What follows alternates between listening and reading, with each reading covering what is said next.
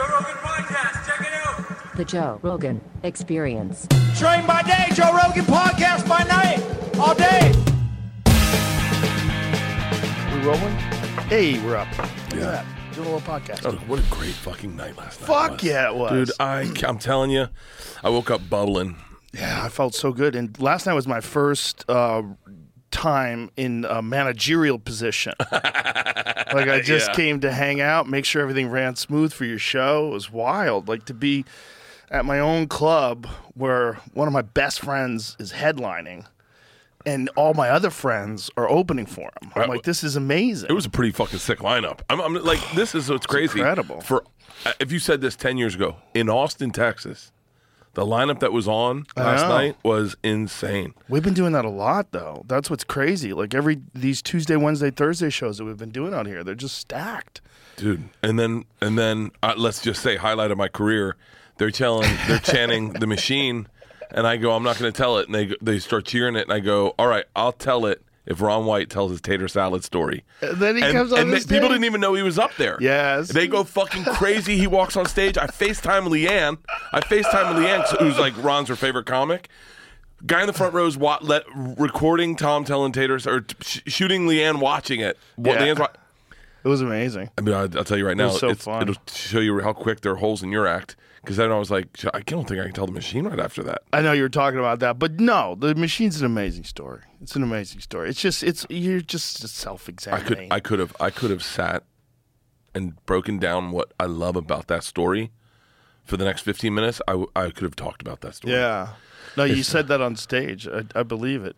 Yeah, Ron's one of the best storytellers of all time. Having him out here it's amazing because he's the statesman of comedy, you know, out here, and he's so respected. He's such a good person. He almost made me cry last night. Such a good guy. At the end of the night, I'm pretty loaded, and he comes up and he was like, "Thanks for bringing. That was really fun." And he goes, "I just came out to watch you tonight." And I was like, "What?" He was like, "Yeah, I came out to watch you. I'm a fan." And I was like, "Bro, you can't say that." Like, that fucking killed me. I was like, if there's careers that I've looked at and wanted to emulate, it's him, Attell. You know, those guys are the fucking my goats. You know, for sure. I mean, everybody loves Ron. Like, I've never met a comic who doesn't think Ron White is funny. Yeah, they don't exist. You know? Yeah, I remember Leanne's a redneck, and when the Blue Collar Comedy Tour came out, we went and watched it in Hollywood at the ArcLight. Oh, wow. And she was fucking... Leanne likes two things. That Blue Collar Comedy and fucking Steve Harvey. If she's going to cheat on me, she's going to fuck Steve Harvey. I can guarantee you. She sends me clips of Steve Harvey. Every morning there's a clip. That's hilarious. For the movie, when the movie's coming out, they asked us to do Family Feud. Oh, wow. And Leanne has never pushed our girls into anything, but she said, I like Grace Kreischer, you're doing Family Feud. I don't give a fuck what you say. Does Steve Harvey know this? That your wife has a crush on him? She has no idea. Have you ever seen Steve Harvey eat? Someone made like collard green dumplings or something, and he takes a bite, and he freezes, and he goes, now I'm having a black people moment right now. He's the fucking greatest. Leanne's obsessed with him. That's funny. But isn't it funny that no one has done like a movie tour like that since? You know, they had Kings of Comedy, Blue Collar Tour, and then nothing. Like, those were so successful. The 4-people tour is the key. I do Fully Loaded. We bring 8 for Fully Loaded, and like per show. And we switch it up. Have you heard of the lineup this year? No. Lewis Black, Dave Attell, Chad Daniels, Shane Gillis, Mark Norman, Big J. Okerson, Dan Soder, Fortune Feemster, Tammy Pescatelli. All on one show? No, we split. Stavros is on it. Oh, wow. We got a fucking sick lineup. Fucking look at this. Look at this. That's fucking amazing. Tiffany Haddish. That's amazing. Jim Norton. That's amazing. Jay Farrow, Rosebud, Ralph Barbosa. Dude. That's amazing. Yeah, this fucking lineup is. I just found out about Ralph Barbosa. He's a funny dude. He's real funny. I watched some of his clips, and then I found out that there was some sort of a thing with George Lopez. And then so I had the little bitch in me started watching some.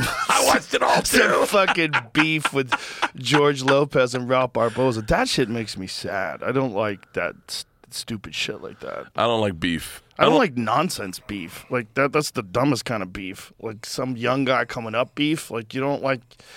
I think it's just a misunderstanding, and I think Lopez called him up and. Oh, did he? Yeah. I guess they talked on the phone or something like that. It's hilarious that I know about this silly comedy beef, but.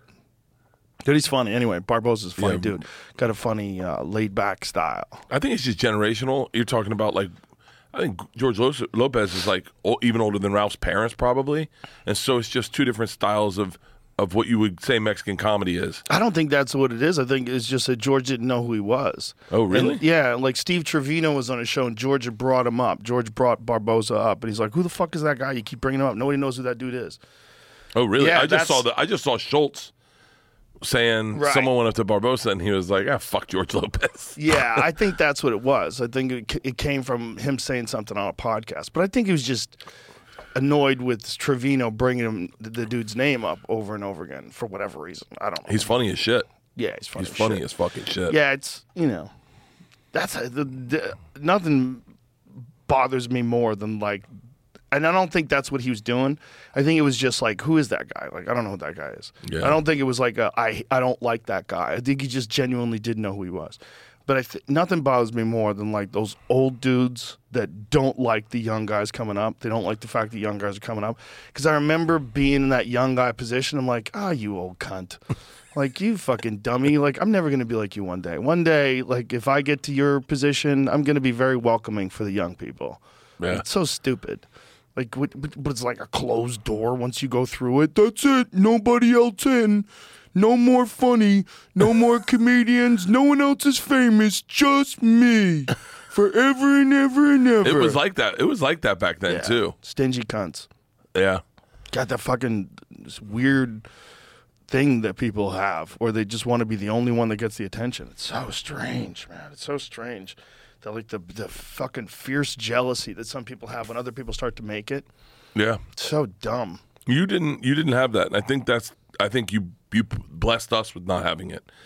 So you look at like Mark Norman and Shane Gillis, I take them when I do like Red Rocks or I do big venues. I'll hit them up to see if they want to do it with me. Trust me. Trust me when I say they're like we did the Super Bowl, we did 4 shows at the Mullet Arena. 4 shows. That's how big those guys are getting. I love that you went to the Mullet Arena. Yeah. How'd you not bring Theo with you?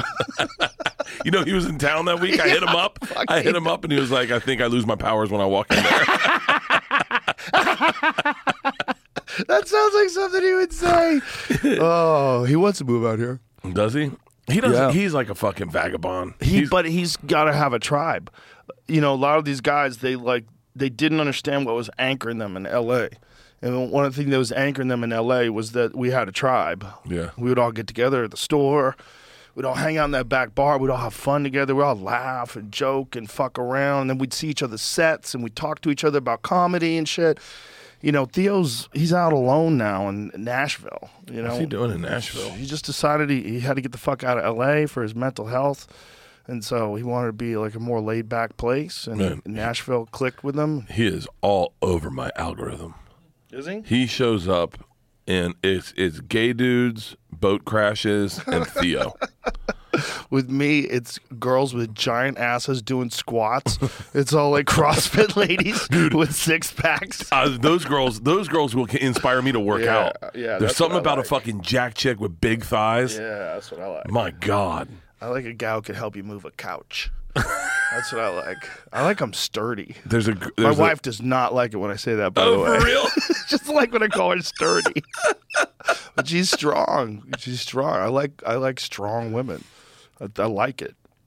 I don't like, I just don't think that, like the weak, like wafy sort of, like some people are into that weak sort of wafy looking thing. Like that doesn't make any sense. No. I like an older woman too now. Yeah, I can imagine dating a girl who's 20 now. Like what? What are you talking about? Like when I see Leonardo DiCaprio going on a 19-year-old, I'm like, bro, what do you talk about? Yeah, what are you talking about? Unless she's the most genius, brilliant, world-traveled, nuanced. Dude, my assistant's 25, and I'll say things to him, and he'll go, I have no idea what you're talking about. Like, you can reference a movie, like Ace Ventura, and he's like, yeah, what Right. is that? Jim Carrey? I don't know who that is. Well, Jim Norton was on stage last night and he had a Three Stooges reference and no one laughed. I'm like, Jim, you're 55. Like, these people do not know who the fuck Three Stooges is. Why don't you just say Laurel and Hardy? Yeah. Like, go even deeper into the old school comedy people. Yeah, I couldn't live in that. I couldn't live that life where you couldn't make references to the things you grew up on. Well, you know? you can. You know, it's like Dennis Miller always used to have references that nobody knew what the fuck he was saying, and we you had always to catch up. Yeah, but I don't like. There, it seems like the gap of experience and what we know has gotten so closer where it wasn't that way. That I feel like my dad and I still knew all the same references, whereas my daughter and I do not. They don't know anything that I've ever lived or experienced, and then they'll say things to me like, "Have you ever heard of the band Tool?" And I'm like, are you being fucking serious? Are you being serious? I buy the guy's fucking wine. You kidding me? And then, like, the other day, Isla said to me, you ever heard of Alice in Chains? And I'm like, yeah. That was like what I went to college to. But I knew Creedence Clearwater Revival. I knew the Sha Na Nas. I knew all the stuff my dad listened to. I knew Sam Cooke. I knew those songs. My daughters have no fucking clue of any of that. Well, you also have to think about just the landscape of information that's available to them as opposed to what it was for you. When you were growing up, the stuff that you got was off the radio or off television. Like, that's it. So you heard it, either you heard it at a place or you listened to it on the radio or you bought a CD. With these kids, they're getting inundated constantly. And they're also getting songs that are like snippets off of reels on Instagram or those little TikTok videos. So you're getting, what's that song? And then you find the song and then you listen to it. So just the landscape of shit that's available to them is so goddamn different. Like, so it's, how could they pay attention to all of it? How could they look at the old stuff? It's like just the stuff that's available. And by the way, for them, shit from 2010 is old. Oh, you know how crazy that is? Yeah. When I was in high school, okay? What year were you in high school? 1981 was my freshman year in high school. And my freshman year in high school, I remember there was a guy in my neighborhood that had a 1955 Chevy. It was this fucking awesome car. This awesome 55 black Chevy that was like in mint condition. And I remember thinking, wow, that car's so fucking old.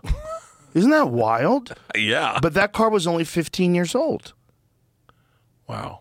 That's what's crazy. Yeah. That's what's crazy.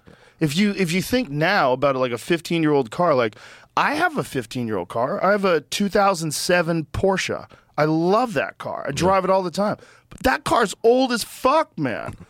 Like, in that world, like to kids when I was in high school, that like a 55 Chevy was like this old classic.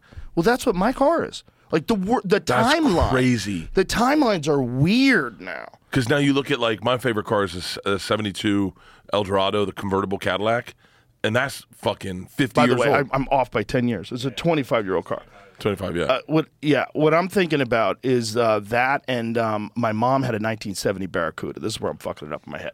My mom had a 1970 Barracuda when I was in high school, and all my friends were in love with it. They were like, oh my God. They would see my mom's car. It's your mom's car. This is insane. Because a 1971 Barracuda was like, it had like these the front grill looked like a fish, like almost like gills. Like, look at that car. God damn. My mom had one of those. Jesus. In 1981. So I was a freshman in high school, and my mom had it for quite a while. But like that car in 1981 was only 10 years old. It was only 10 years old. So that's a 2013 car. A 2013 car is indistinguishable from a 2023 car. Like if you see a 2013 Lexus, like they're the same. But that to everybody back, look at that fucking car. Look at that fucking car. What a car! I tried to buy one of those, and oh my God, you need one of those. I want one so bad. You should get one of those and get it done so it's got modern brakes and shit and modern engine. That should be a project that you get behind. A Bert Kreischer 1972 Cadillac convertible. Let's go. I was going to buy one, and use it because this is the way my brain works. Use it to promote my special. So we just put razzle dazzle all over the side of it, driving around L.A. That's the way my brain works. So just think about like the difference in timelines, like how different it is to like look at a 1971 car and then look at that in 1981, and it was already a classic. And you know, this 2023 year we're living in. You know, if you look at things from 2000, like they don't seem that long ago. But here's my question. It's weird. Technology from like a 1961 car to a 1971 car. If I'm not mistaken, the 71 car starts having automatic windows and an automatic trunk that goes that locks down. The technology from those cars is exponentially bigger. And you look at the car you have, your Porsche, compared to where they are today. How different is? I mean, I guess they're fucking electric now. Well, yeah, but no. Even the gas ones, the internal combustion engines, they have better electronics. They have better suspension management systems. They have better traction control. They do a lot of different things now. Yeah, like cars are, and also they have like warnings to let you know when cars are close and shit. Cars are pretty fucking incredible now. They're almost too incredible because they're so fast. Like a regular car, like my mom's car from 1970, that was slow as fuck, dude. Really? Slow as fuck in comparison to a modern car. Yeah. Like if you get a regular modern day Honda Accord, it would bury my mom's car.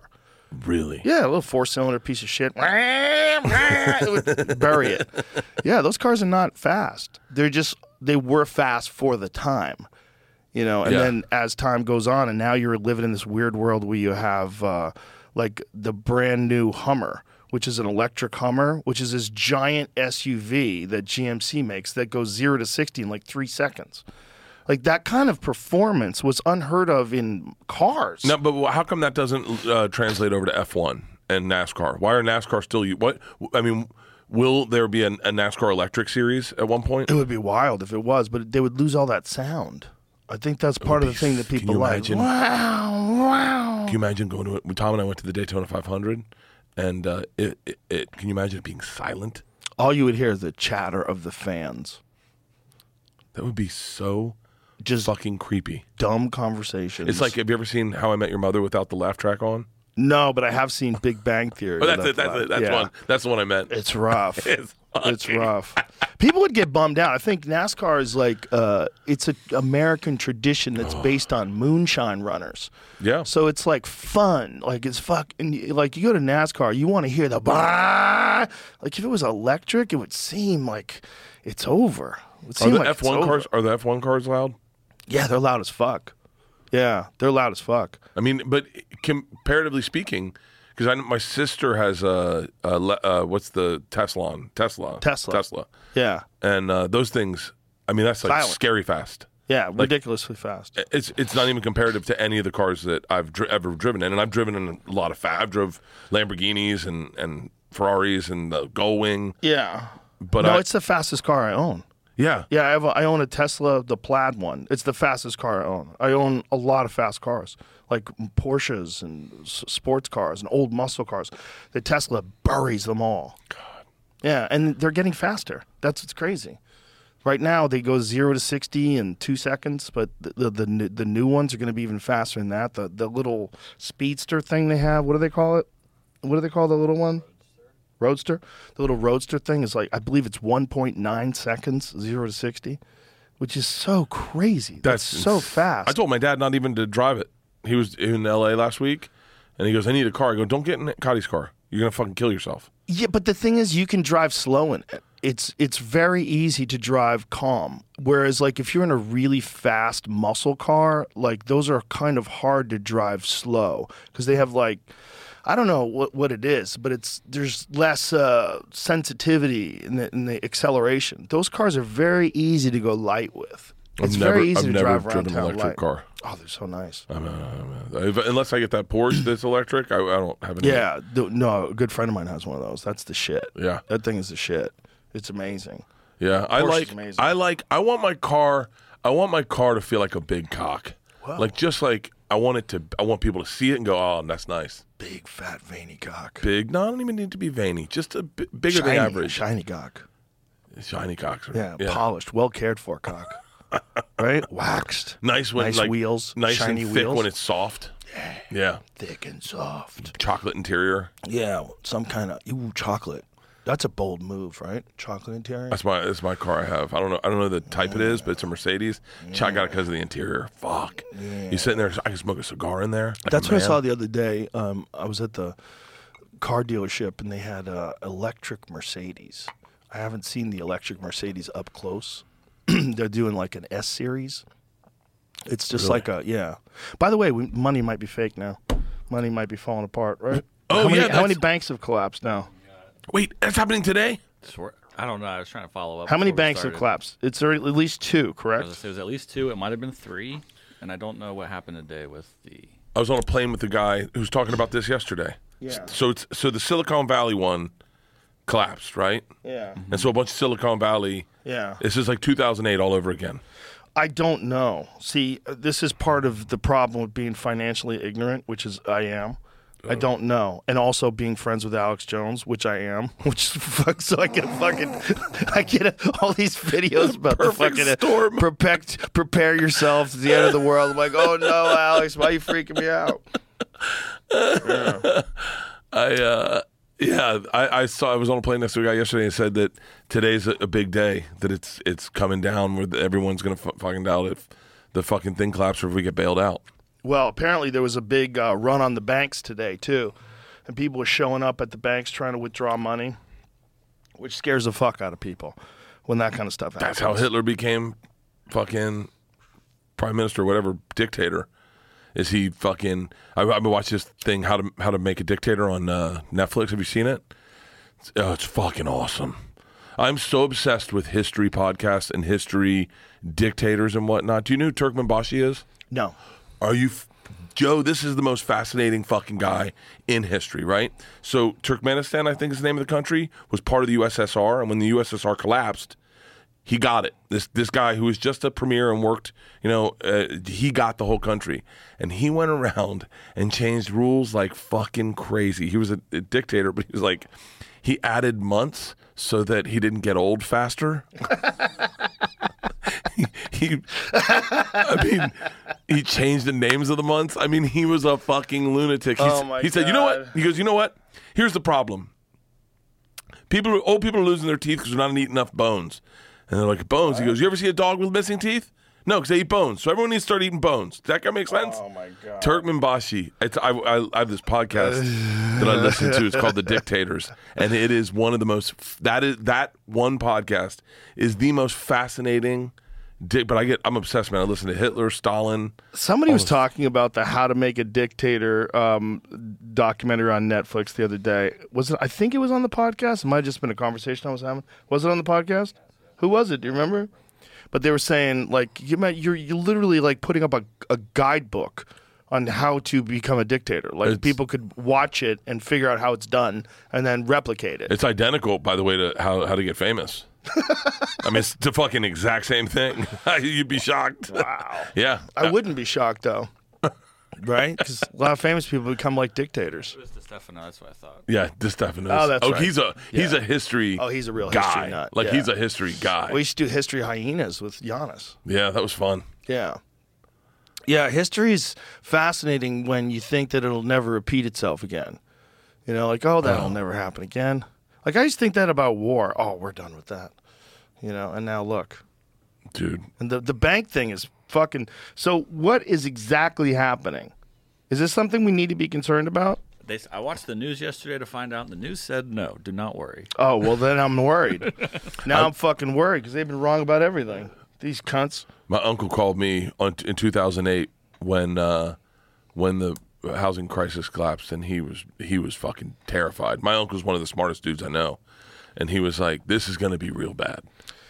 There was a house that I used to live in, and the next door to me, there was a lot that this guy had bought, and he was planning forever to build his dream house. It was a nice lot and had a good view. It was beautiful. And so I would go out there at it was like 2009. I would go out there, and there's this old guy, and he would just be raking And I would see him, I'd wave to him, and then one day I just said, let me go talk to that dude, see what's going on. Because it was, are you going to build? Like, what's happening? And he goes, I was gonna, but I lost everything. Because that the 2008 thing, I lost everything. I had plans, I had a house. And so I'm just sitting there with this dude who's probably, at the time, 70, 75. This is the last years of his life. And he's just raking this plot of land that was going to be the place for his dream house before the 2008 collapse. And you just realize, like, man, the real victims of all that financial malarkey, the real victims of all that fucking corruption and deregulation and all the chaos that led to so many people losing their houses and so many people losing all their money, this fucking guy just raking his thing made me so sad. Tim Dillon did that to him. Tim Dillon did it to so many people. He's what was I gonna do? If it wasn't me, it would be somebody else. They were gonna blow it on pills and women anyway. He's the best to get a call from and go, I love, man. If there's nothing I love more is like good comedy gossip. Yeah. And the best is Tim going, hey, can I talk to you about that? And I'm like, oh, my dick gets hard. Let's break out the tea.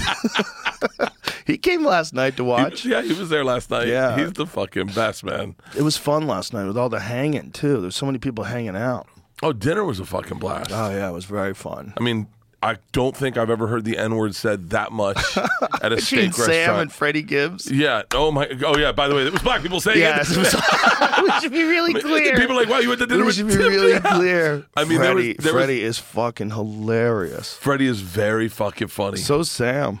She was funny last night, too.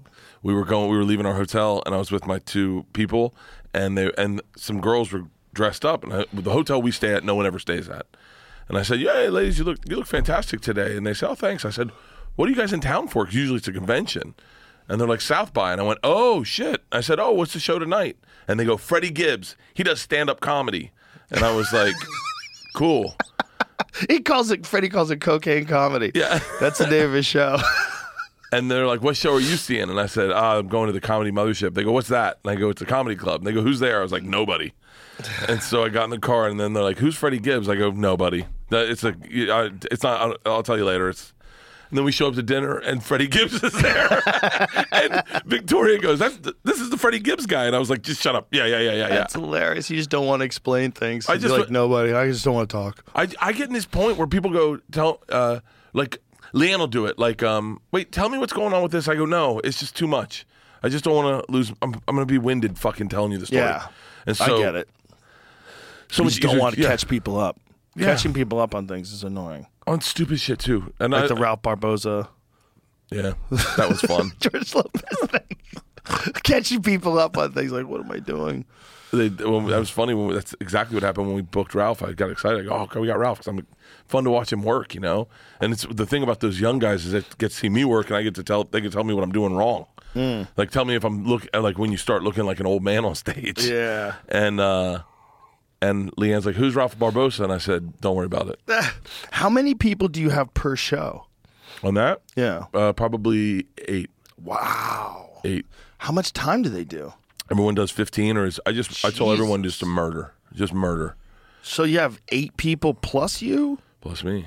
Jesus. Yeah, I have to fucking close it. So it's 2 hours before you even get on stage? We have an intermission. That's a long-ass show. Yeah, have you seen the places we're performing this year? Yeah. We're ending at the fucking Gorge. I told you. What's the Gorge? Oh, my God. I forget. It's that's like, that underground cavernous? No. It's an outdoor in Washington stage, and it overlooks like a huge gorge. It's gorgeous. It's fucking beautiful. Look at that. Oh, wow. Yeah, that's where we're closing Fully Loaded this year. That looks like where someone would give a speech to start a new civilization post-apocalypse. It does. Doesn't it? Yeah. That's like, we can rise together from the ashes of mankind and build our own utopia. Okay, come out to the Gorge and you can give that speech, Joe. How many people is that seat? A lot. That looks like 100,000 people. I think it's 76. Jesus Christ, dude. That's a big-ass show. I think it is. But we're just going to do the infield, I'm sure. I mean, Shut the fuck up. Fill that bitch. Let's go. I told you, I texted you and Tom. I have a private jet waiting for you. Fly you out, fly you back. Let's fucking go. The hang is the best part. Getting on the bus and partying with everyone, and like just Big J is the last time we went. Big J had us laughing so hard. So we have a party bus, and then we all have our own buses that we sleep in. So we all get on the road. You all sleep in individual buses? We have a girls' bus and a boys' bus, and then we have a party bus. So we all get in the party bus, start driving. We caravan, and then when we all are pretty fucked up, we call ahead. They pull all the buses aside. We all get in our buses and go to bed. And Big J had us. I couldn't even tell you why we were laughing so hard on the bus. We were laughing so hard we had to pull over, and get in our buses. We're like, we're done. And Big J, right before we're about to go to bed, he goes, one more thing. I go, what? And he goes, have you seen Jurassic Park? And I'm like, Jay, don't start. He goes, are we just conceded that there's dinosaurs now?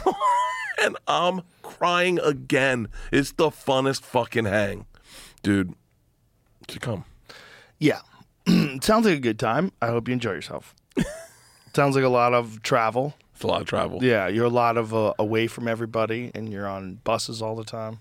Yeah, it's awesome. Yeah, you do that tour thing where you go out for long stretches of time. I don't do that. Yeah. I don't like it. How come? I don't like being away from my family. I don't like being away from home. I have obligations. I like to keep like a steady schedule. It keeps my mental health in line. Yeah. Because the thing about traveling, you get disjointed and disconnected and uprooted. It's something good about that because it allows you to reset and just think about things and out of the pattern of your life. But also, sometimes the pattern of your life is how you create like a balance. If you have a good pattern. I have zero balance. Yeah. I have zero balance. So you like the chaos of the road. I like chaos. First of all, it starts with I love stand-up. Yeah. I love doing stand-up. I love it more than anything. Last night was the funnest night of my life because it was all new material. And I was like, I have a new hour. Now I have the ingredients. I got to figure out how to put it together. I need a couple of tentpole stories. But for me, I'm always working to a special. So like when I started this tour, this special that's airing right now, this material started in January 2020. And then I did the drive-in movie theater tour. I mean, I couldn't sit at home during the pandemic. I was like, I got to come up with something. Right. And so I started doing this material in those drive-in movie theaters. Didn't you get that idea from Eliza Schlesinger? She was the originator. Fucking Eliza. The best about that clip is that you go, he was doing it in June, and she goes, that's really early. That's not safe. Like, all of a sudden, That's not safe. Pass me that whiskey, please. Yeah, How funny is that? She invited me to her 40th birthday. I think she had a rave, and I was like, Whoa, she's raving. I think she had a rave. I don't know.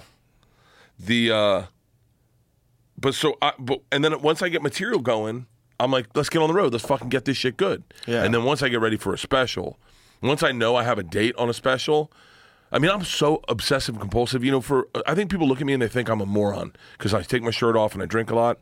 But I'm so fucking over obsessive compulsive about stand up that like as soon as I knew I had the shoot date, because I pick out my date based on when I set my tour. So I want it to be a place I've never performed that material. I wanted to know a place I can move at least 12,000 tickets because I want to do a bunch of shows. And I mean, 2 months out, I'm on that bus. I'm doing stand up every single night, as many times as I can get on stage, and I'm moving the material around. I want it to be perfect. I could never do what Chris Rock did with the live shit. I would be fucking dead in the water. The live one's an interesting choice because Louis did a similar thing. Louis did it live on his website, and then he's going to release a full edited version of the set. And then I guess that's exactly what Chris is doing. He released it in the full edited. The shit about Will Smith was ruthless. Yeah. Ruthless. It's just like, imagine, in life you play chess. You move pieces around. You say, I do this, and the counter would be that. And like, imagine the thought, like, I'm just going to slap Chris Rock, one of the greatest stand-up comedians of all time. It's not like he's going to tear my very vulnerable life apart after I smack him with some of the best comedy that anybody's ever written. And he's going to hone it over a year before he releases it. Yeah.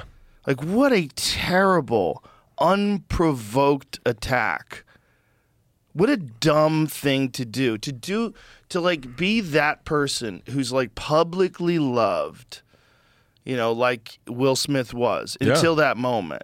I mean, until that moment, nobody really had a bad thing to say about, maybe he didn't like one movie, or maybe he thought the superhero movie was dumb, but everybody loved that guy. I love the superhero. Everybody loved that guy. I loved Will. I love Will. I still love Will. But those two, keep my wife's name out your fucking mouth. Those two are what sunk him. If he just slapped Chris Rock and then sat down and didn't say anything, people would think it was a joke. They wouldn't know what to do. Yeah.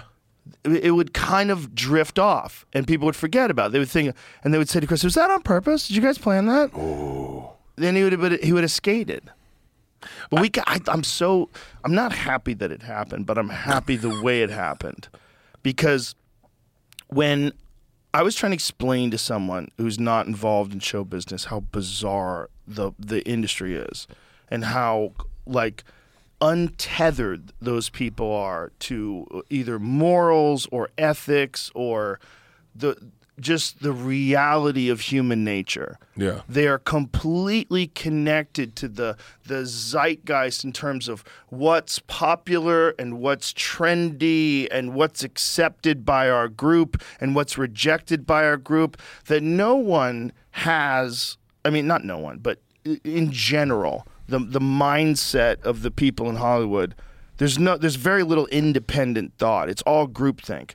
So when Will Smith, after smacking Chris Rock and all that other craziness, goes on stage and wins the Academy Award and gets a fucking standing ovation, that was like, that's those people. That's this. They don't know what to do. They don't have the ability to say, hey, that's not right. I don't care if you're famous. I don't care if you just won the Oscar. You can't assault people. What you did is ridiculous. The way you're behaving is crazy. It didn't even make sense. It wasn't even proportionate to what he said. It wasn't like you overreacted in such a strange way. I have to wonder, are you okay? Like, what the fuck is wrong with you? Yeah.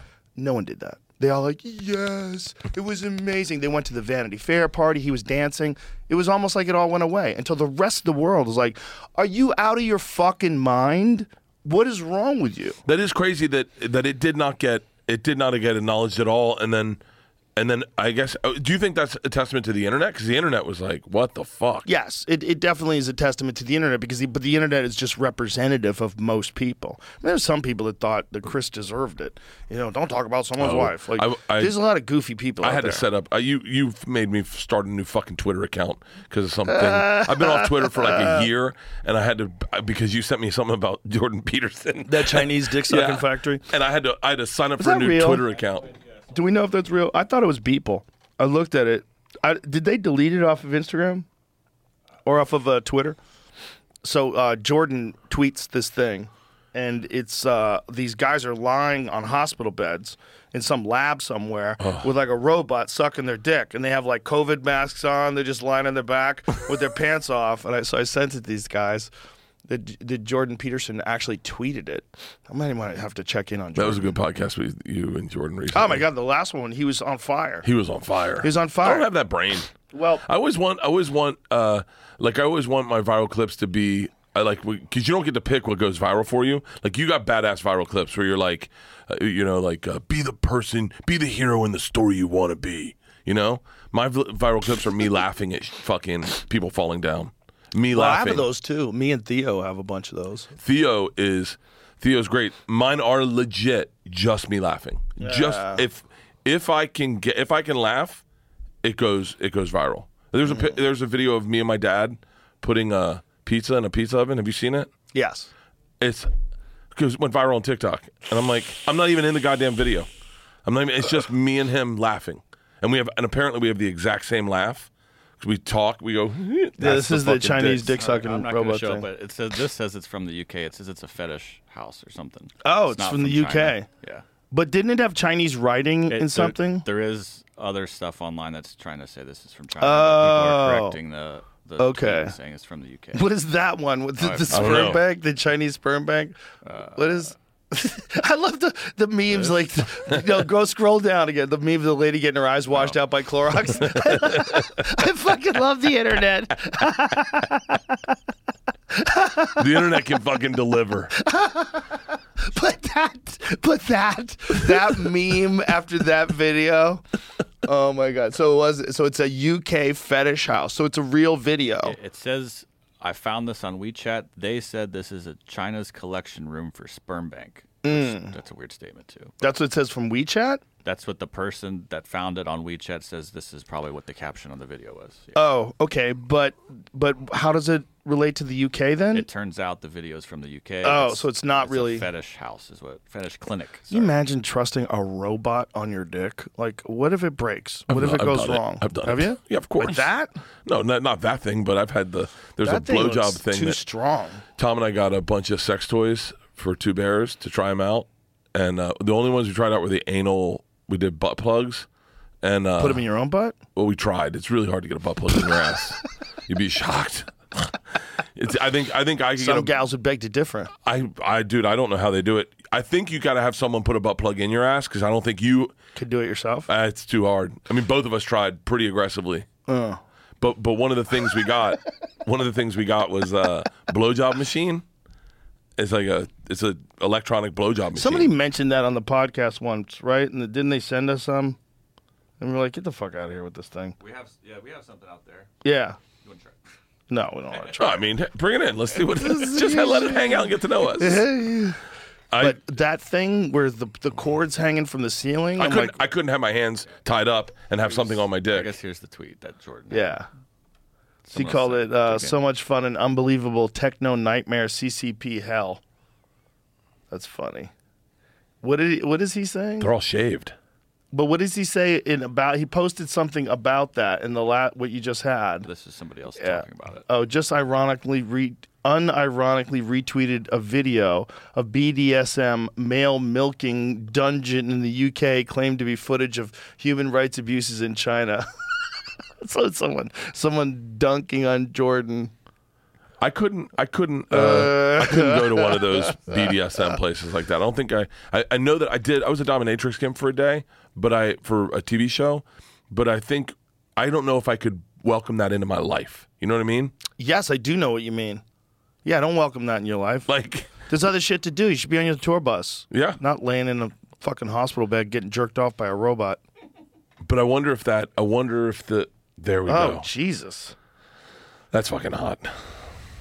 Is it, though? I think it is. I mean, Why? if Leanne showed up in the bedroom dressed like that, I'd be like, That looks like a Mortal Kombat villain. yeah, there's something about latex. Wow. Everybody's got their thing. Yeah.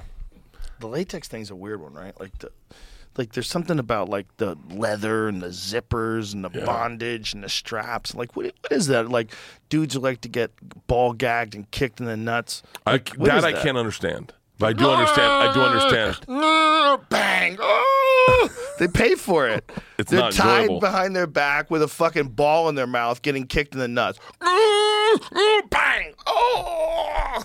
They're CEOs. They like that shit. That's it, right? Yeah, they're CEOs. Did I ever tell you the time when Norton and I were having dinner after a show, and we're in Austin, and some lady comes up to him because she knows he's into BDSM. Yeah. So he's into dominatrixes, and she comes over and tells us that she's a dominatrix.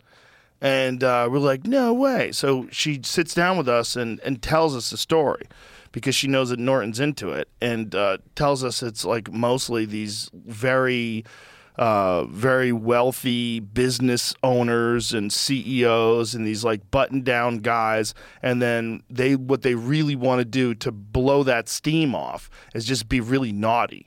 They want to be naughty boys. They want to be told what to do, and the girl dominates them.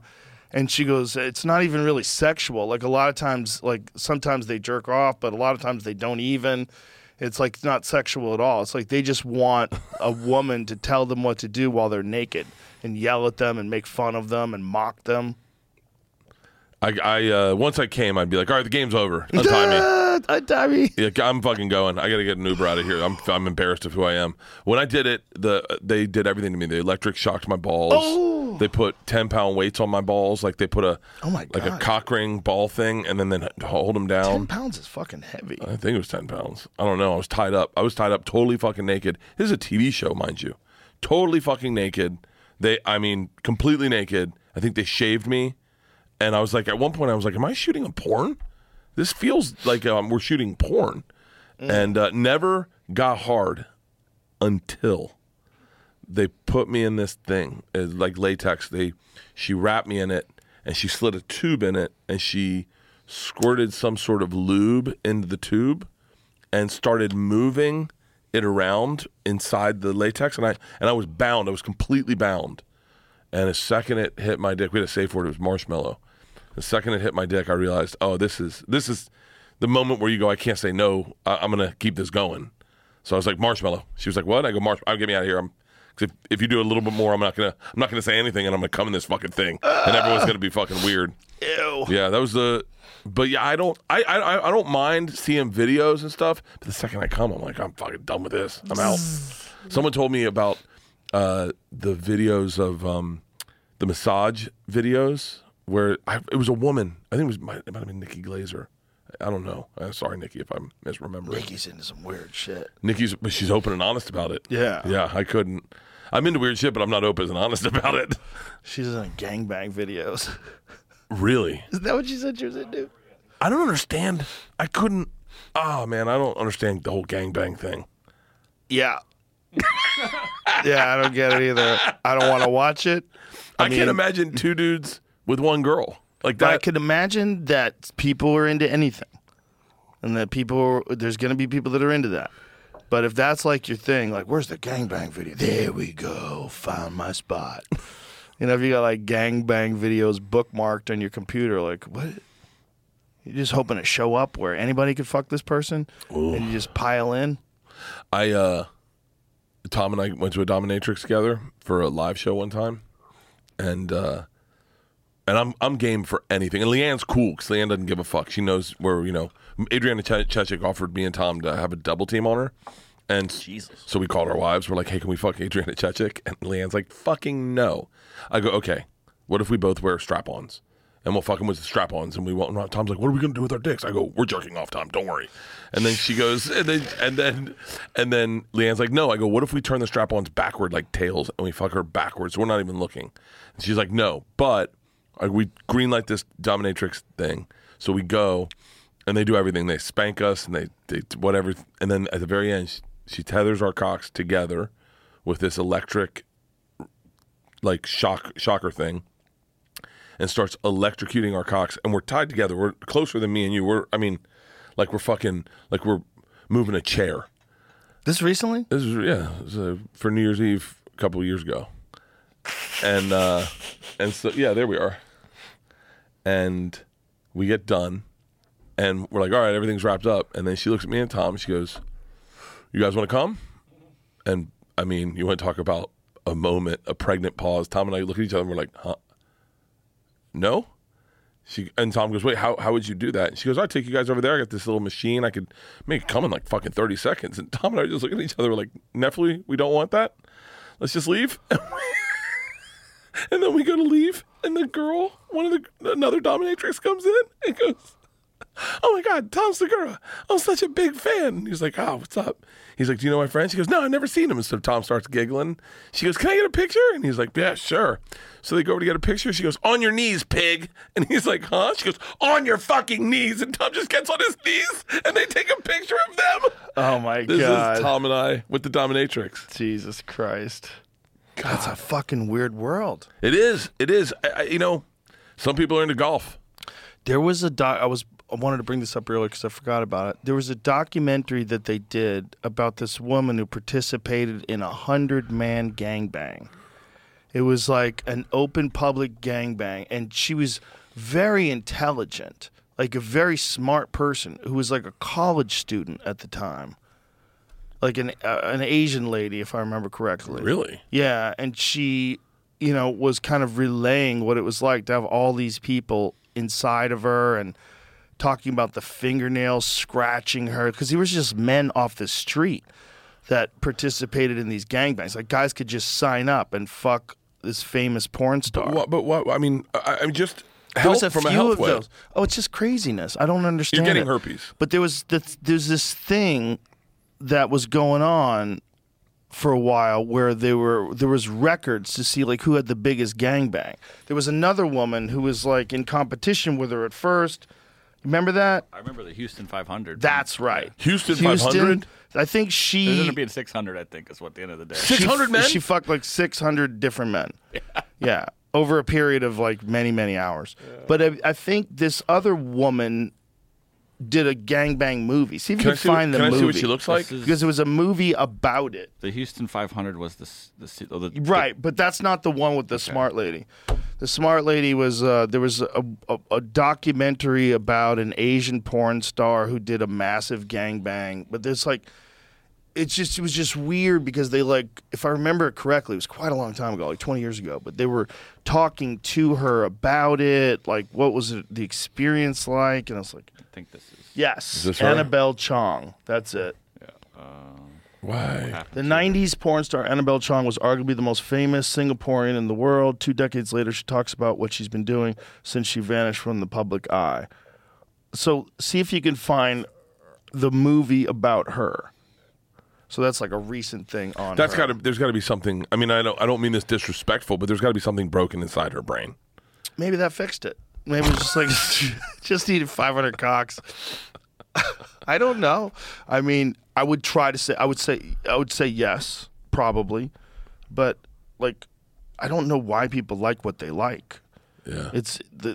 It's very interesting when, you know, people, whatever they like, ball gags. Well, I'm not gonna. leather. I won't kink shame her. But at the same time, if you're gonna say that this is okay then like you got to go like, I'm not into rough sex. I've never understood rough sex because for me, sex is about like showing my vulnerabilities or whatever. But like dudes like it, and then people get kink shamed because they like rough sex. Then all of a sudden, everyone like comes out and they fucking don't like them. Well, rough sex, the thing that scares people is that rough sex is the next door neighbor to violence. Like rough sex and then violence against women, they're like so close to each other. But chicks, I remember. Some chicks like it. I've never been with a chick that's ever asked for Rob. Sex, that's it. The Annabelle Chong story. So it's a documentary from '99. Wow. The documentary explores, see if you can do Annabelle Chong's adult film star whose claim to fame is the world's biggest gangbang, where she had sex with 251 men in 10 hours. What the fuck? The film is an attempt to understand her motivation. She has a degree from USC in gender studies. Oh, it's not a real degree. And is an intelligent woman with very clear ideas and understanding about her life. But she has 2 very different yet fascinating personalities.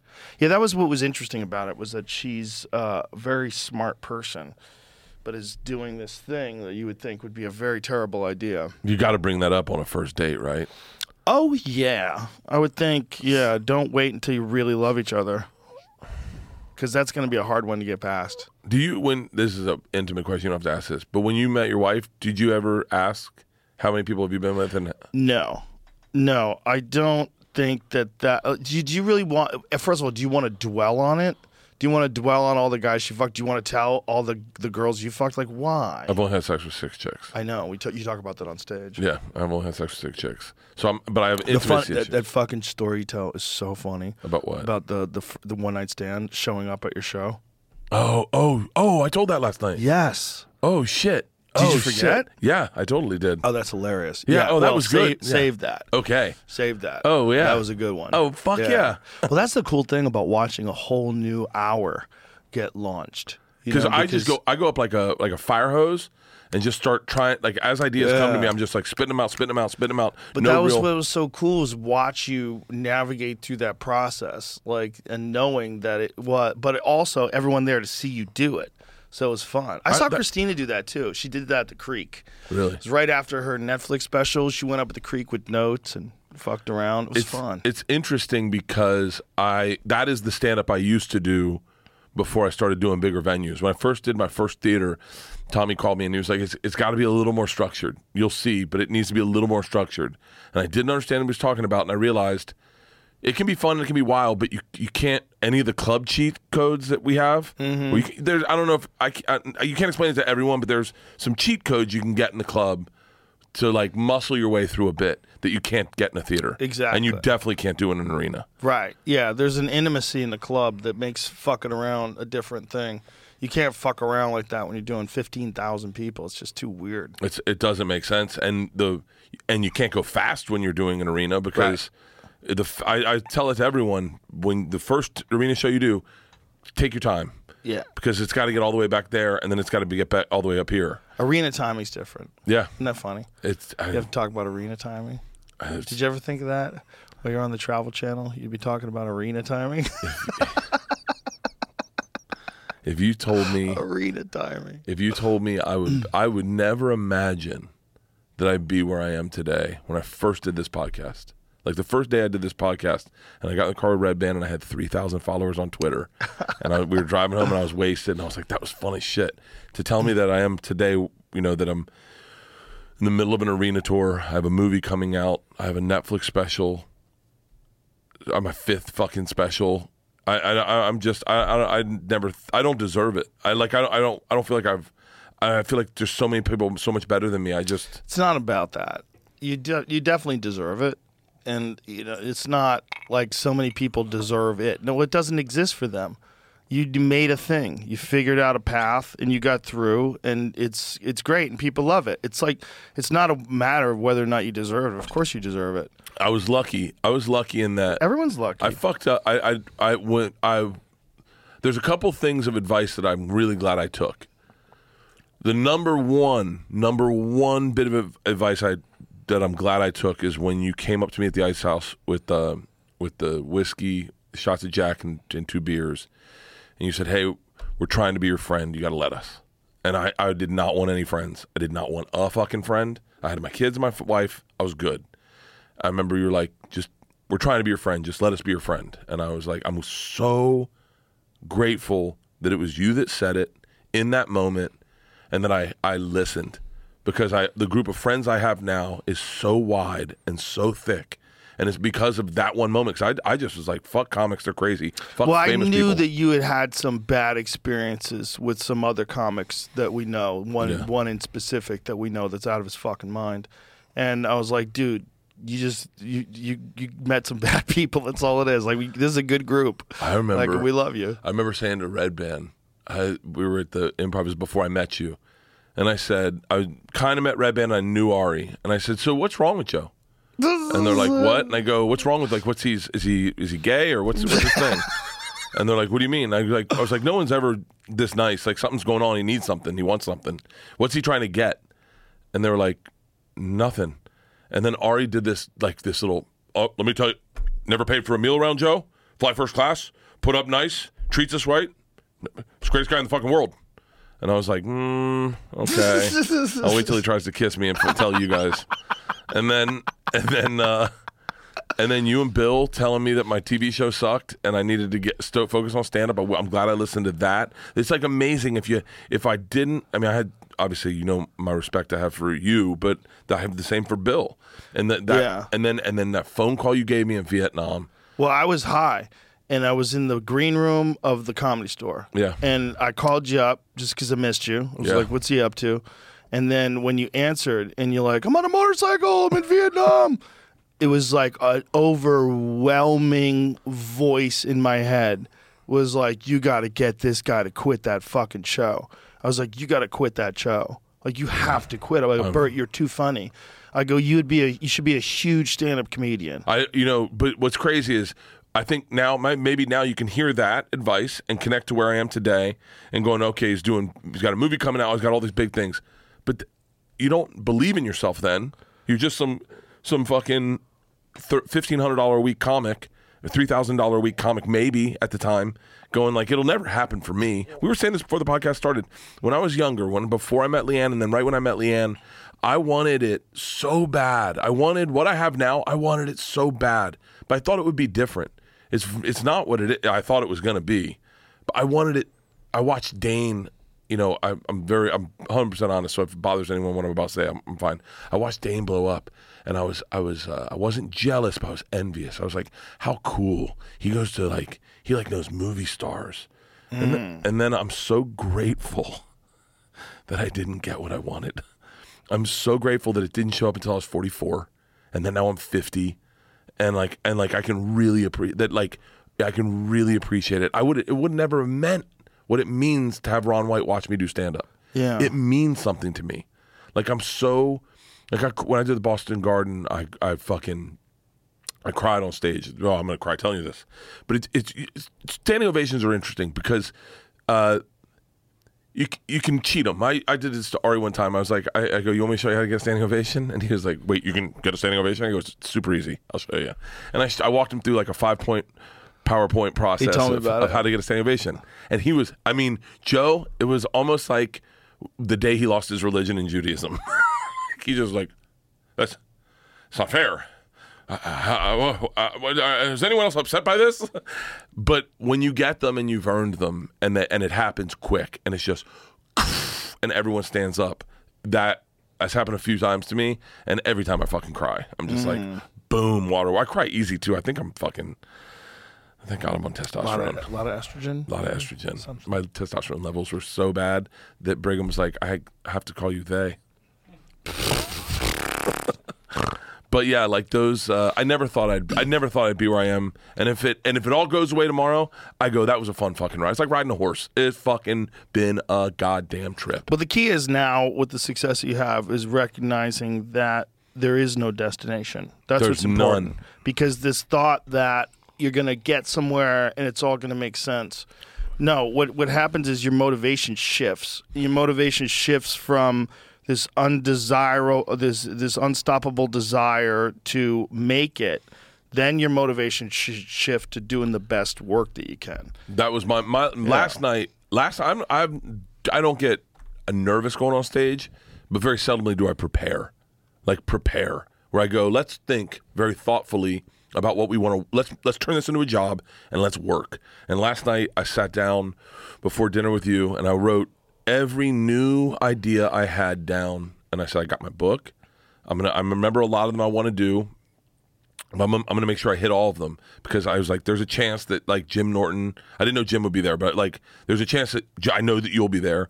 And I go, these are my peers, and I want to make sure they know that I'm working. Does that make sense? Mm-hmm. The second you see your peers stop working, and I won't say their names, but we've seen them. Yeah. The big comics that just phone it in, and and I go.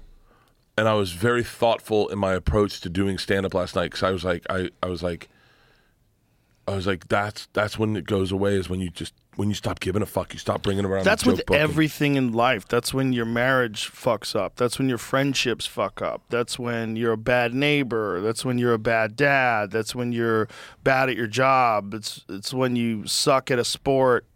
You know, I mean, a lot of things in life is whether or not you appreciate them. It's being in them and recognizing. Like when we were kids, when we were starting out doing stand-up, the idea that making a living doing stand-up was crazy. Like we always had jobs, right? Everybody had jobs in the beginning. So you're like, imagine if I could only pay my bills through comedy. That's insane. And then when you get there, then you're like, oh, how come he's got an HBO special? I don't have an HBO special. It's like, it's so easy to get caught up in the stupid parts and just not appreciate it. Not appreciate your health. Not appreciate, like, that's the feeling that I always get if I ever get sick, is that feeling when I get sick, like, oh my God, this is terrible. I am going to appreciate health so much more as soon as I get better. Because when you feel like run down and tired and weak, you're like, oh no, what an awful feeling. Like, I have to recognize that my health is it's of utmost priority. You got to be healthy. And don't just think about it when you get sick. Because when you're healthy, you think about all kinds of stupid shit. You don't think about make sure you don't get sick. But when you're sick, you're like, oh my God, I've got to get healthy. Nothing matters until you're healthy. If someone could say, look, you could stay sick for the rest of your life, but you never have to work again. You're going to have unlimited income, but you're going to feel like absolute dog shit every day. You'd be like, no, that's not a life. That's not life. No. Life is when you're healthy. And no one thinks like that when they're healthy. Because when you're healthy, you just think about stupid shit. Like, why don't I have the car that I want? Why does she have those shoes and I don't? Why is this and that? And you just caught up in your own fucking head. Dude, so I woke up this morning. I partied pretty hard last night. But I woke up this morning and I was wondering what your motivation was. Because I woke up and I slept on my hand, and so my hand was asleep in the morning. So I was like, I had a stroke.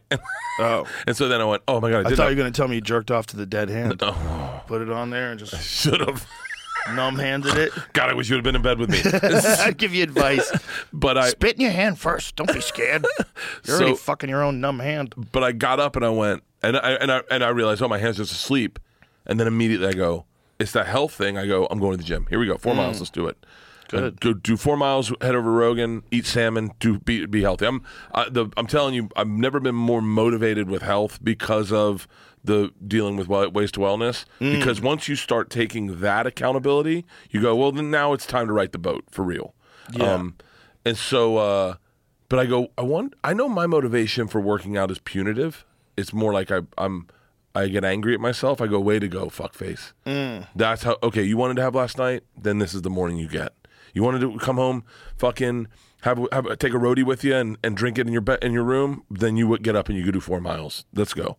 And I was like, I wonder, because I know I never understood before I worked out the way I do now. I never understood the way your brain worked about that without working out you'd want to fucking kill someone. It kind of centered you. Yeah. And I get that now.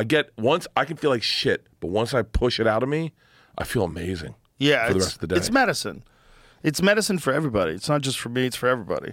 It's hard to do. That's all it is. And you got to recognize that it's hard to do, but you have to still do it. And if you could force yourself to do it, it's better. It's that simple. It's like really all in that form. And you also don't have to do anything that hard. The thing about exercise is if you can get a really good sweat going and get your heart rate up and push, that's great. But if you can't and you just want to walk around your block, that's way better than not walking around your block. Like everything is good. Everything you could do is good up until you get injured, right? So do it smart. Do it smart and do it regularly and build up. Don't go, like if you have been working out for 20 years, don't immediately join a fucking CrossFit class and blow your back out. Like do it smart. Like do it slowly at first. Start with push-ups. Get a chin-up bar. Build up. And then after a few weeks of being very consistent with that, then start going to a gym. Maybe if you can afford it, get a trainer. If not, there's tons of YouTube videos. Oh, dude, tons. Netflix has a new workout series. Have you seen it? Oh, no. Netflix has a new workout series. Let me pee and then we'll talk about it. Yeah, sure, sure. Pee. I'm so overhydrated lately. I used to be the champ of not pissing during podcasts, but when I went to Ways to Well, I found out I was dehydrated. And it was probably because I was right after coming out of the sauna that I got my blood work done. But I'm like, God damn it. And I have been overhydrating since then, but I feel fucking great. Really? But I have to pee all the time. All right, go piss. And bring back an ice cube. Yeehaw, Bert Kreischer. Our boy Aaron Rodgers went to the Jets. What's that? I think our boy Aaron Rodgers went to the Jets. Oh, yeah? I think so. Someone was asking me about that. I love that dude. Aaron Rodgers is a saint. Nicest guy you could ever meet. It's the coolest dude. Does not feel at all like he's famous. No, dude. Feels like a fucking totally normal, regular guy. He showed up. Are we rolling? We're back? Yes. He showed up. I texted him on Twitter. I made a message about him on Twitter when I was in Green Bay. I was doing the rec center right next to the Lambeau. And he DMs me. He's like, are you trolling me, motherfucker? And I was scared. I was like, he brought man energy. Like athletes bring man energy to you. Any cage fighter I've ever fucking talked to, man energy. I talk shit about never mind, I'm bringing that up. So I said me and Tom were gonna jump Nate Diaz one time. Oh no. and Shane Gillis is like, that was a mistake. Yeah, don't say that. So it was a joke, Nate, just joking, big fan. So he DMs me and I panic. I'm not good at talking to celebrities, so I call Tom, who's awesome at it. He's better at that than stand up. And he goes, just DM him back. Say, huge fan. Would you like tickets to my show? That's it. So I write back, not what I would ever write. I'd write like a paragraph of, no, I love you. I think you're awesome. Your hair looks so cool. I love it when it's wet or whatever. And so I DM exactly back, and then he writes back, no, huge fan. I just didn't know. He's like, are you at the rec center tonight? I was like, yeah. And he's like, can I stop by? And I'm like, oh, wow, that's how Tom gets in these pants with these celebrities. So I text back, yeah. And then he just shows up, regular ass dude. Yeah. Knocks on the window of our bus, walks in, smells awesome. He's got his wet hair. And we're like, And he was the coolest fucking hang. Like, no pretense. I mean, I got to be honest with you, and I made jokes about this, but like, we had a camera on, and Aaron Rodgers was so open and honest about everything that I actually said, can we turn this camera off? Because I don't ever want him thinking I'd ever leverage any of that shit. He was just the realest dude. And he's been the sweetest guy. Like I text back Now I and want to forth. know what the fuck he said. You just opened up that door. Dude, Why'd you do that? Let me tell you, I'm bad with secrets. I'm really bad with secrets. But Aaron Rodgers, I'll keep your secrets until the day I fucking He'll keep die. your secrets until this podcast is over, and then he's gonna fucking tell me, Aaron. I can almost I'll tell guarantee you you right anything now. he'd tell me, he'd tell you. But almost guarantee. Do you want a cigar? Yes, I fucking love a cigar. I knew you would. Did you hear the joke I had about Tommy last night? No. About secrets? No. I'll save it. I got a good one. That motherfucker's going down. What kind of cigars you got? Look at that fucking humidor, Joe. It's pretty dope, right? Oh, are these your cigars? Yeah. Oh, I fucking yes. Do you know who loves these cigars? Is Bobby Kelly. Yeah. No, he said that Bobby knows his cigars. These are from Foundation Cigars. Foundation Cigars makes good cigars. Yeah, I was very skeptical when they just said they were going to make a JRE cigar. I'm like, oh, this is going to suck. Do you ever look back at how much you've changed in the last 10 years? I don't know. How much have I changed? Like, you weren't a cigar guy 10 years ago. Oh, yeah, but You weren't a cigar guy, and you know what else you I weren't? still like cigars. Can I call you on what else you weren't? Which I wasn't either, but now I am. What? You weren't a watch guy. Yeah. You were not a watch guy. Well, the UFC bought me a watch. They bought me a Rolex. It Really? was really nice. And then I did a podcast with Matt Farah. You know Matt from Smoking Tire? Of course I know Matt Farah. And I was making fun of watch people. I'm like, what are you going to watch this for? What's wrong with you? And then as time went on, I bought a watch. And then I started getting into the mechanics of them. And I didn't even before know the difference between like a quartz watch and an automatic watch. Thank you. I was like, what's the difference? Who gives a shit if it fucking ticks or if the thing... And then I started realizing, like, oh, my God, there's all these little tiny pieces, and the movement of your wrist is what... Oh, sorry.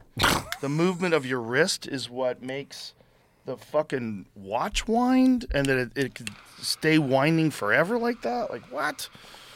And then I just started getting into the history of how these things were made. And how crazy it is that someone figured out how to make these little springs and gears move exactly to the tune of 24 hours in a day. Like, it's pretty wild. The ones that blow me away are the moon phase watches. Yeah. Those moon phase watches. Like, so I don't know what I like. I have to have someone tell me what I like sometimes. Like with cars, with watches, I always go to Tommy. Tom's been really good at like telling me what's cool and what to dig, what to get. Even with this watch, I didn't know that I wanted it. I didn't know what I wanted. And then I had to see it, and then I was like, oh, I like that. That's I like a that. Rolex Daytona. Everybody loves that. That's the Panda. It's the fucking... That's the shit. This is beautiful. my and now I go, well, do I need another watch? So I sit next to this dude on an airplane yesterday talking about the financial crisis, and he starts telling me about watches. And he's like, have you seen, Rolex has a moon phase watch. It's called a Cellini or something. And he's like, that's the fucking gangster watch. You see the one that I gave Lex Friedman? You ever see that watch? Yeah. Yeah. That's So- a Omega Speedmaster, but it has the moon phase built into it with a high resolution, tiny image. Look at this. Look at this it's beautiful watch. And he said he says, this is the most slept on watch. Shout out to, I think his God, name's... that's gorgeous. It's a gorgeous fucking watch. That's so pretty. I just don't love. have a lot of leather banded watches because I'm not a thoughtful person, so I get in showers and pools and not Right. think. So I need to have a watch that can deal with everything. Right. You need a waterproof watch too. I like dive watches. Those are my favorite because I like to turn the bezel when someone's on stage. I was like explaining it to Tony and those guys. Like, this is the reason why I have a dive watch. When you go on stage, I'll put that little bezel to the minute hand, and I'll know exactly how long you've been on stage. So I don't have to go, how long has he been up? And thinking, like, when do I go up? Instead, I just look at my watch, and it shows me. Because, it's always a little off, 2 minutes. Yeah. Someone's supposed to go on at 8, they go on at 8:04, and, like, you don't know when you get off. Yeah. And so to have that little feature on a dive bezel where the bezel spins around to the minute hand is fucking huge. The GMT is I told Leanne I wouldn't buy a watch for a year because she gave me this for my birthday. And she was like, respect it's a gift and enjoy it for at least 1 year before you go buying another watch. Wow, she tells you what to do, huh? Bro, You have no fucking idea. I don't like that. I don't think you'd enjoy being inside our house and watching our marriage. If I gave you my Ring cam or my Nest cam, I think there'd be a couple times where you call me and go, "Hey man, I need to give you some advice real quick." But maybe that wouldn't maybe it's not good advice. You guys seem like you got a good relationship. Well, I'm Maybe you happy. need a mom. No. Maybe you need someone to Maybe you need someone telling you what to do. I have no idea about anything. We were building we did the podcast out of the house, I have a guest house in the back, and we were doing it out of there. And Leanne just fucking went off the reservation one day and bought a new house. Jesus And Christ. was like, we're going to build a podcast studio out of this house. And I was like, huh? She was like, yeah. And I was like, and I start panicking because I don't know about how much money comes in or how much, I don't know anything about that. And I was like, hold on 1 second. You just bought a fucking, she goes, trust me, it's a great investment. It's a great house. We got a great price on it. We got a low interest rate. And we're going to turn this into, because the old compound you had in LA was like my favorite thing I ever saw, where I was like, this is the fucking goal. This is the top. When you can have like your podcast set up where you go in and you work and then you go home and you're home. Like I go, this is the goal. Even Tom, this current one you have now is next fucking level. The one Tom has, it's fucking great. It's like an office. It's an office. And Leanne goes, we're going to hire people. We're going to change your business. We're going to take control of your business. I've also, another little like top of the mountain is Stanhope, the way he operates. Because Stanhope has everything in-house. Everything in-house. He's got his tour manager, his manager. It's like really kind of cool to have your own little pirate ship. So she bought a house. She built me a podcast studio in it.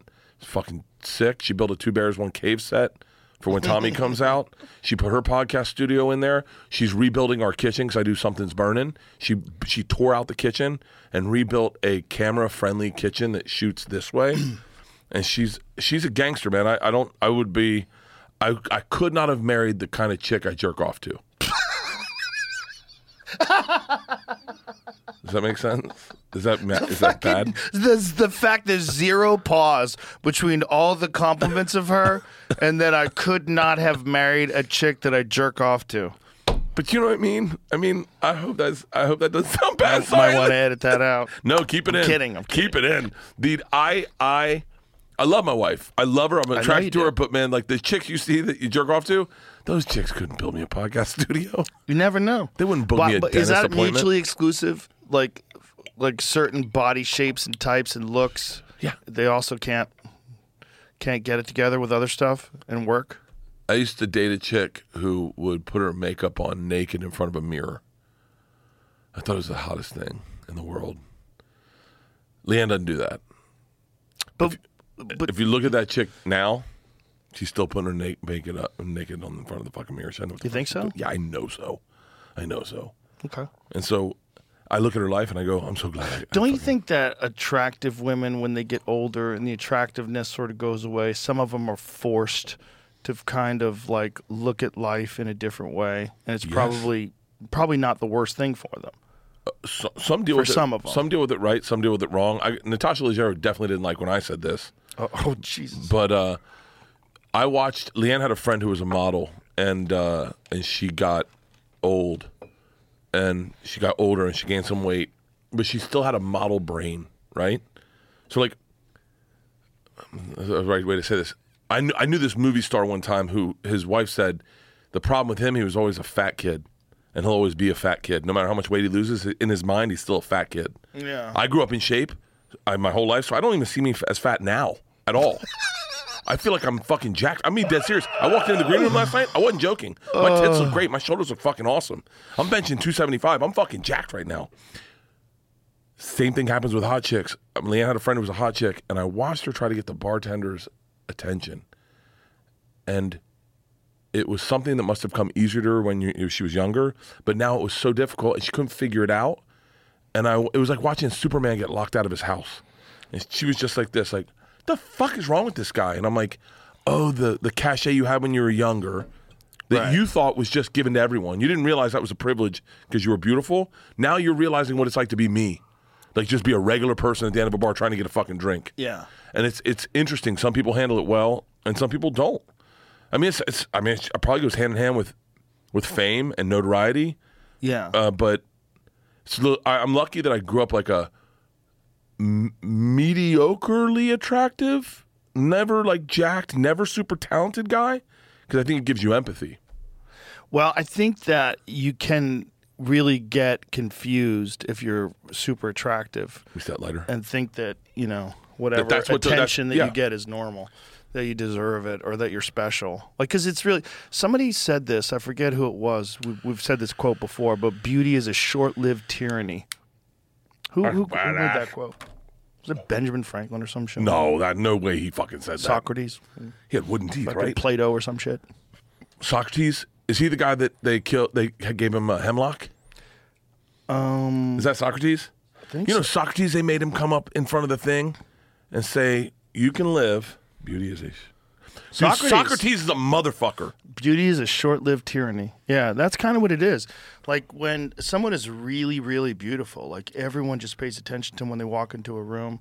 Like, oh my God, look at her. Like people, they're overwhelmed. Like it's royalty. It's like human royalty, right? It's like there's royalty like royal family, but then there's royalty like genetic royalty. Yeah. And really beautiful people are like genetic royalty. They have a thing that no one else can have, and other people want it. This is why those filters exist. You want to pretend you have it. You want to like pose like you have it. Like there's a lot of people that get their face chopped up to try to achieve it.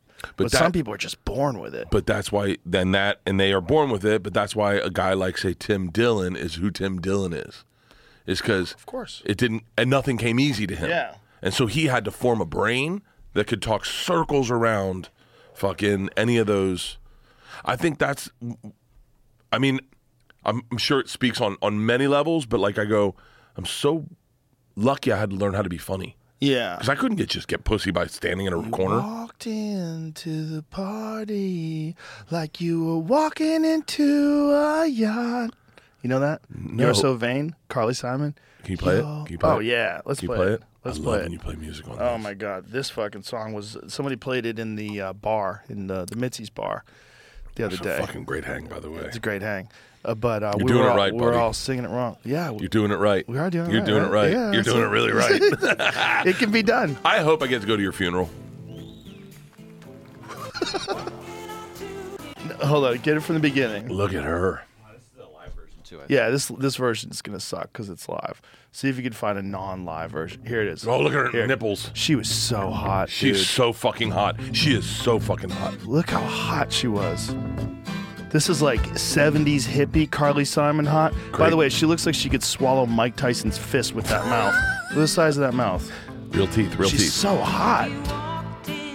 To the party like you were walking into a yacht. This is about Warren Beatty.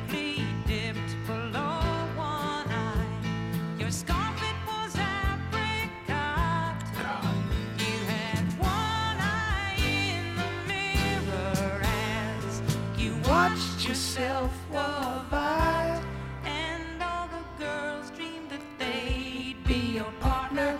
They'd be What a your great partner. fucking song. You're so vain. You probably think this song is about you. You're so vain. The last We don't thing you have- want to do is break up with Carly Simon and have her write a song about you. That's awesome. She is fucking beautiful. She was so hot. Was she still alive? Yeah, but Really? look at that picture. That's about as hot as a woman gets. You just get different.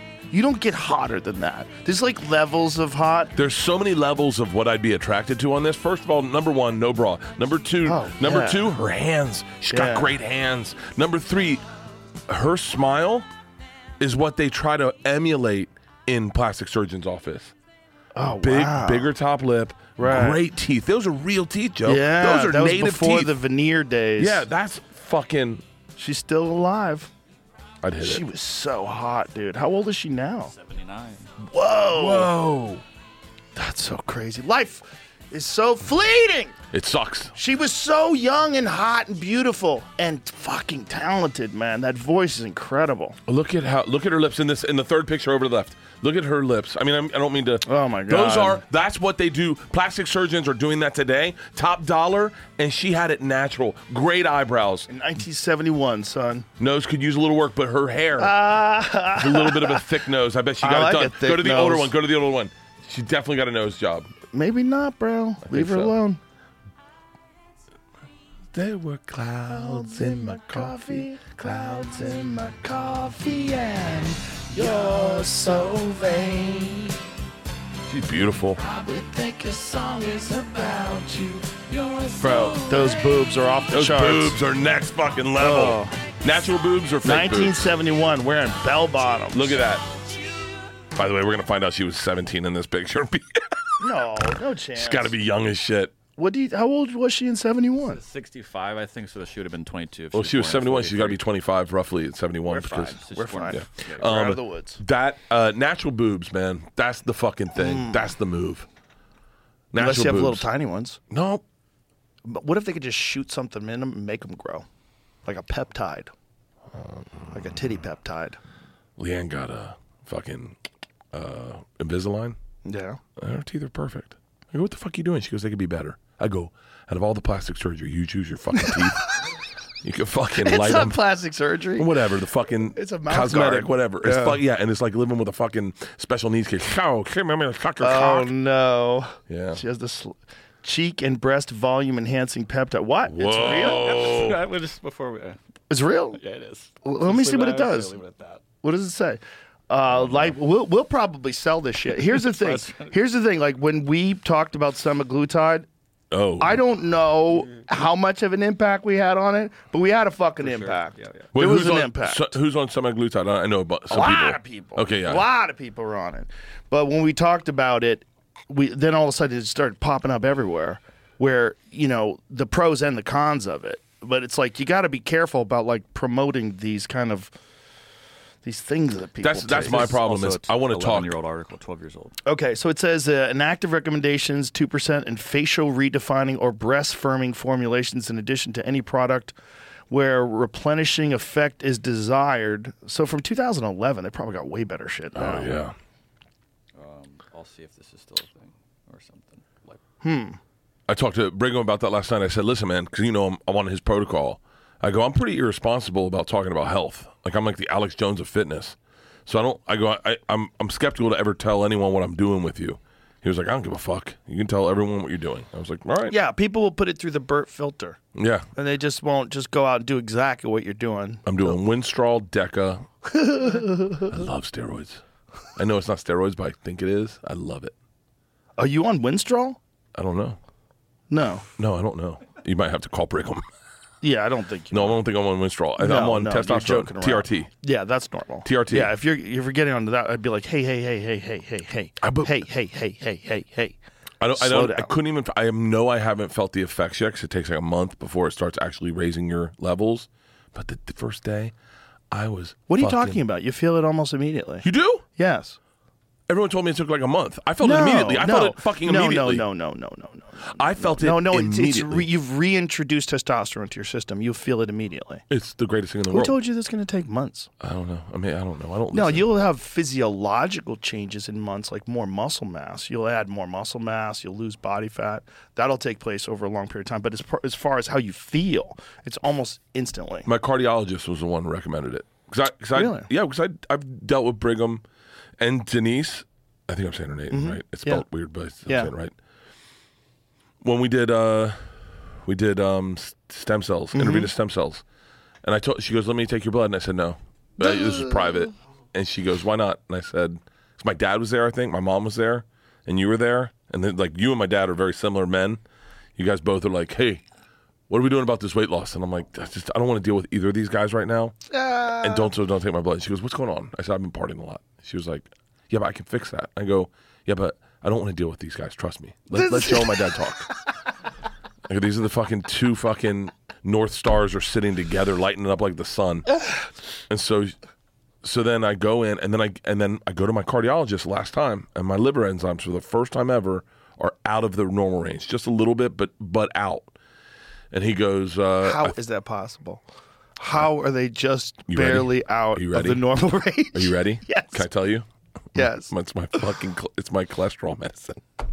The cholesterol medicine makes your liver enzymes better? No, it fucks them up. Oh, Yeah. that's what's causing it to be Torvastatin. fucked up? So this goes into the weeds because you told me about cholesterol and sugars. Yes. And that's the conversation I had with Denise. And by the way, Alex Jones of Fitness, I don't know what the fuck I'm saying. Yeah. But- There's a lot going on, right? There's a lot going on, but it's overall, it's metabolic health. And, Yeah. and you can't be healthy and be overweight. It's like all this stuff that you keep hearing on the news and all this crazy talk about how you can be fat and still be healthy. That is just not true. It's not true. There's a host of diseases that are directly connected with being overweight. A host of them. It diminishes your immune system. It made you more susceptible to COVID. It causes people to get diabetes. There's a lot of things that happen when you're obese. There's a lot of denial in obesity. And Because it feels good to eat. it feels fucking Great. It's I would like a meatball sub right now Joe. with provolone cheese, with the sauce, and you're biting into it. You're like, oh.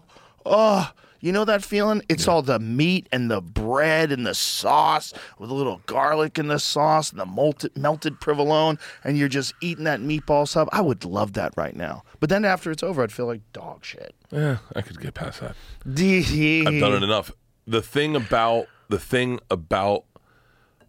my weight, which is weird, is that I've always been sneaky in shape. Like sneaky can still achieve athletic abilities. Like I went out when we were in Tampa. I brought Fitzsimmons with me, and my high school hit me up and they're like, "Hey, you want to come out with the kids and say hi to the kids' baseball team?" So I play baseball.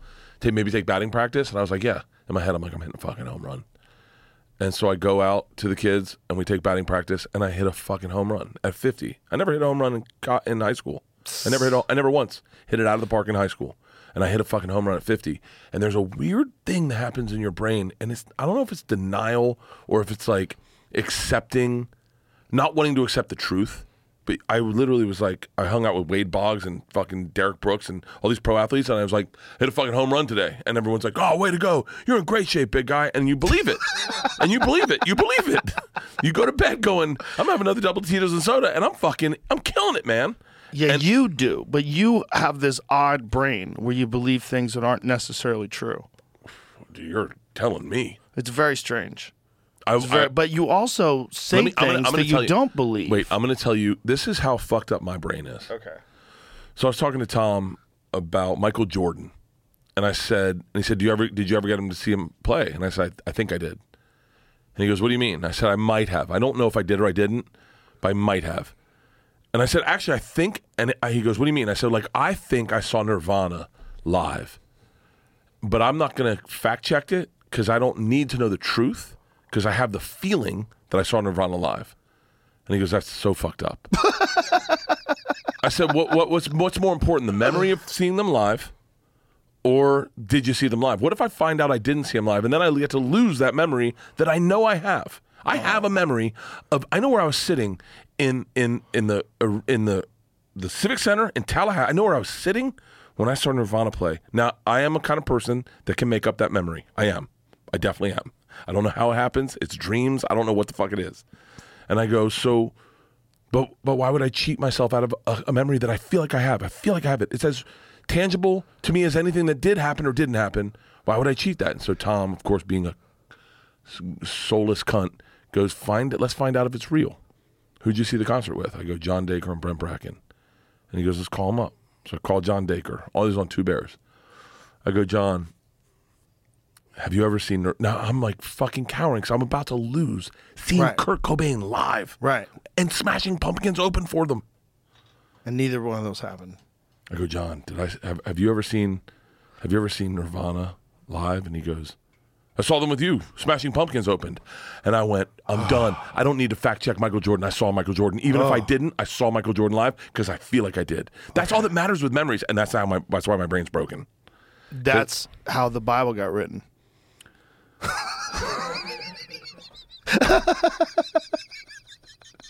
You're right. It's like, dude, he came back to life. Dude, You're right. 3 days. It's faith. Yeah. It's faith. It's how the Bible got written. It's literally how the Bible got written. The Bible got written. It's based on oral stories that lasted for probably 1,000 years. Did you hear my bit about that last night? About the Bible? I thought they wrote it in rocks. I thought that's why it was so like willy-nilly. Because if you got to chisel something, you're not gonna like elaborate. You're just like, It's not very willy-nilly. You really read it? the Bible? Yeah. Yeah, but they're kind of like he walked on water or whatever. Well, the real problems with the Bible is that we don't speak ancient Hebrew. Like maybe Ari could read that shit, but that's the original Bible, unless you get to the Dead Sea Scrolls, which is Aramaic. So, like, if you're reading the Bible, you would have to understand ancient Hebrew. And ancient Hebrew is a completely different kind of language because the letters are also numeric. So, like, the letter A is also the number 1. So they don't have a difference between letters and numbers. So, like, when you say something, it has a numeric value. I can't wait to retell this story at a dinner party because I'm barely listening and go, Hebrews can't count, right? They can't count at all. Like they would try, and then that's why they got good with money is they learned how to count. That's hilarious. I'm bad at fucking retaining. How do you get ancient Hebrew is fascinating. I would love to increase my information because, like, even like as you do that, I kind of know a little bit about Martin Luther King. Martin Luther? I know a little bit about Martin Luther, but not enough. I know a little bit.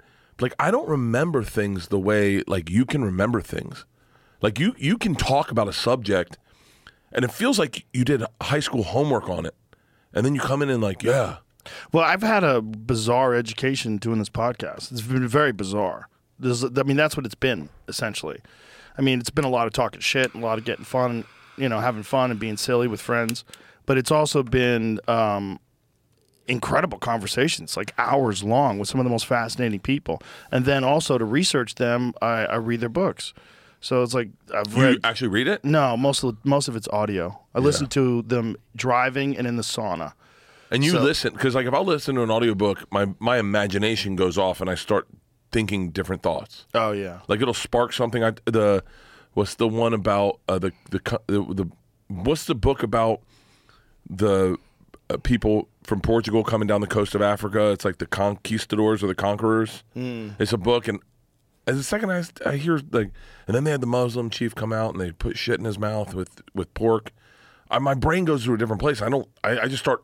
My imagination takes over. I think I have too active of an imagination than I have it based in reality. Or you're scatterbrained.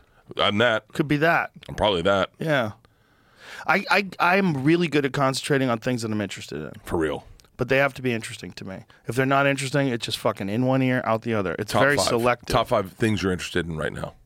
Oh, well, I'm always interested in multiple things simultaneously. The problem with me is time management. It's always time management. Like, I don't, like, when someone says, I'm bored, I'm like, I don't even know what the fuck you're saying. I haven't been bored in fucking 6 years. Yeah, I wish I had 9 lives to live simultaneously. Yeah. I would do 9 different things. I would have 9 different jobs. I would love a twin brother. Yeah, just make them do your shit. No. I just would like to team up with them at the end of the night and go, what did you do today? Yeah, well, you probably would hate each other. Dude, we'd do killer promos. I know brothers that fucking hate each other, twins that hate each other. I used to date a girl, she was a twin. She hated her sister. For real? I'm like, that's nuts. Yeah, they don't talk. To this day, I don't think they talk. I follow, I apologize, 2 gay twins in Australia on Instagram that are fucking hilarious. One's his brother Sassy Scott, and the one brother just fucks with the other brother, and it is fucking, dude. I'm gay dudes. I wonder if I got pitched gay wrong. You got pitched it? Yeah. Who pitched gay to you? When I was a kid. They pitched it? Yeah. Like, hey, here's an idea. No, it's like they come into your office. Here's a presentation. We got a reel we're going to show you. This is all about being gay, and it's just like a bunch of rainbows and guys like dancing together. The first time, do you remember the first time you heard about gay? I lived in San Francisco when I was 7, so I was around gay people at a very early age. Really? And did your mom pull you aside and explain it? Not that I remember. Someone must have explained it, but it was so normal to me because we moved from New Jersey to San Francisco when I was 7 years old, and it was the height of the Vietnam War, the hippie movement, and there's gay. We were in the gay neighborhood. It was gay. Everyone was gay. And so you'd see dudes holding hands or Oh putting yeah, I and- was walking down the street with my stepfather, and some guy catcalled him. Really? It's hilarious. I was like, wow, this is crazy. Okay, so then let's pick apart gay. So then high school is when I think the majority of homophobia, or at least for me, that's when I first ever heard homophobia. Yeah. Is like the F word or whatever, I don't say it's trying not to say the bad words, but like but when the first time I ever heard about gay was I was in a shower with my cousins and my cousin Jenny said, "Oh, these two guys, they're our uncles, they're gay." I said, "What's that?" She goes, "It's when two guys rub their dicks together." And I was like, "Oh." Okay, weird. The next time, one of my uncles had AIDS, and another uncle said, "You're not gay, are you?" And I was like, "I don't know. Tell me. I don't think I am." How old were you at the time? I must have been 10. Yeah, you're really getting pitched gay bad. You're right. Yeah. And they were like, Rubbing dicks together or getting AIDS. You're like, and I'm 10. You're like, what? Am I gay? "Yeah." What happened? It was overwhelming. And then I know I'm straight because I saw Wonder Woman and I liked it. Oh, okay. That makes sense. But but a like- lot of gay guys saw Wonder Woman and they wanted to be her. What about them? They liked it too. I didn't mind being her also. Ooh. Yeah, like Back to latex. yeah, well, fucking and quicksand porn and all that shit. Quicksand porn. Oh, you don't- Girls get stuck in quicksand. You fuck them while they're stuck. No, you don't fuck them, Joe. You just watch them go under and stop talking. Oh no. You have to have seen quicksand porn. No. Come on. No. I thought you were talking about like stuck in the dryer porn. So no, Because there's a lot of that. stuck in the dry. Yeah, Oh yeah, where girls I've seen pretend that. I've they seen that. bend over like, I can't get out of the dryer. Will you help me? And the guy's grabbing the girl's hips and trying to pull her. I don't know why I can't get you out here. And she's like, oh my God, are you hard? I'll make my wife look for my reading glasses under our bed, and she doesn't know why she's looking. Oh, that's hilarious. I'm like, no, see if they're deeper under there. Keep going. Oh, that's funny. I'm like De Niro in Goodfellas. No, it's just around the corner. They're the most unrealistic plots ever. A fucking dryer is so big. Yeah. How are you stuck? It's still Your so whole hot. It's your still whole so body hot. goes into that dryer. How are you possibly stuck? This is Oh, this is hold quicksand on. porn? Hang on, stop. Hang on. This is the fucking white whale of quicksand porn. Okay. Okay. So hold on. God damn it. So I didn't know this is a thing until right now. This is amazing. So your sexuality, whatever you like sexually, was imprinted on you at an age you don't remember and you don't know why. This is a theory I have. You have this own theory. This is my theory. Developed this theory? Because quicksand porn, I heard about it, and what had happened is we didn't get to see a lot of porn when we were kids because porn wasn't out, but the only thing we got to see was the device plot. It was called Quicksand because Cleopatra of the Nile had quicksand in it, so then all TV shows started throwing quicksand in it. What was Cleopatra of the Nile? Do you Is know that a movie? Is that like Elizabeth? It's like the Taylor? first. It's like a big hit movie, and they had quicksand as a plot device. Quicksand was a thing in movies for a while. Now you you're who getting did me. a whole special about it? Was NPR. No, not NPR. Radio Lab. Radio Lab. Yeah. That's where I first learned about this. They're called sinkers. People that are into quicksand are called sinkers. And you got imprinted sexually at a certain age. So, like, say you're into Wonder Woman, like myself. I'm really into Wonder Woman. Well, then I also don't mind a little bit of tying up because Wonder Woman got tied up. I don't mind a little A bit little lasso of truth. a little bit of costume. You like a lasso of truth. I love a lasso of truth. in your underwear, being told what to do. So, now what we're getting to is this is the penultimate. This is, Can't believe you used that word. I'm not sure I used it right. I've never used that word. I I've don't read know, it. I don't know what it means. Penultimate? I think it's like the fucking super ultimate, right? Sounds like it, right? Yeah.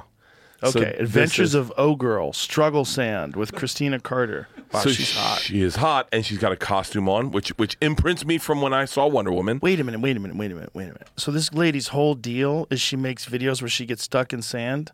Yeah. Oh, give me some volume. Oh, this is fucking. Oh, Hold on. No, there's something. There was like some dialogue. Here, something happened between her and the other girl before she walked in. Jamie. Lady Felina, the gig is up. The gig Well, is up. hello, oh girl. Nice of you to drop by. Sure it is.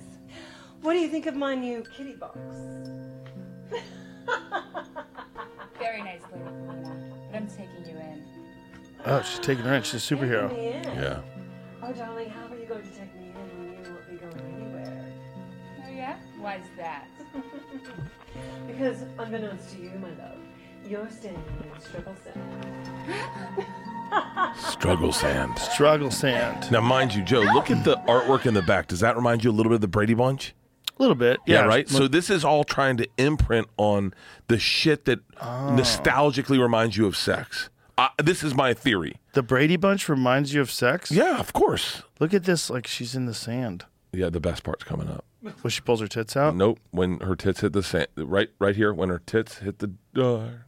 That's what's good? That's the best part of quicksand. You see a little areola on that right nipple, am I right? Yeah. A little bit. You see the shadow. How do they get away with that on YouTube? She got some giant This ass isn't on YouTube. areolas. This is not on YouTube. This is definitely not on YouTube. And now she's going under. So they wouldn't have this on YouTube? I'm not on YouTube is what I'm saying. Okay. But why couldn't This is you the have best this part. on YouTube? This, might. oh, that areola is full bloom. You're talking over the best part. Look at that. Am I? The screaming? This is the boobs in the sand are the thing. Oh, That's the thing. that's the thing. Look, and they know how to milk the thing. Okay. And so all this is like They stopped milking it. the shit you didn't pick that hits you, right? Like for whatever reason, you're Does she die? no. Just stop talking. How does she get out of this? Yo, we don't The watch the whole suspense thing. is we don't watch killing the whole me. thing.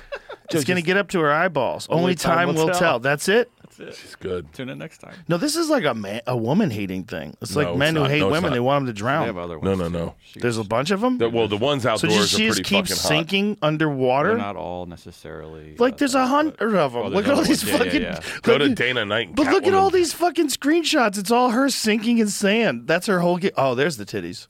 There. Oh, go to that one. Quicksand date. Yeah, look at that one.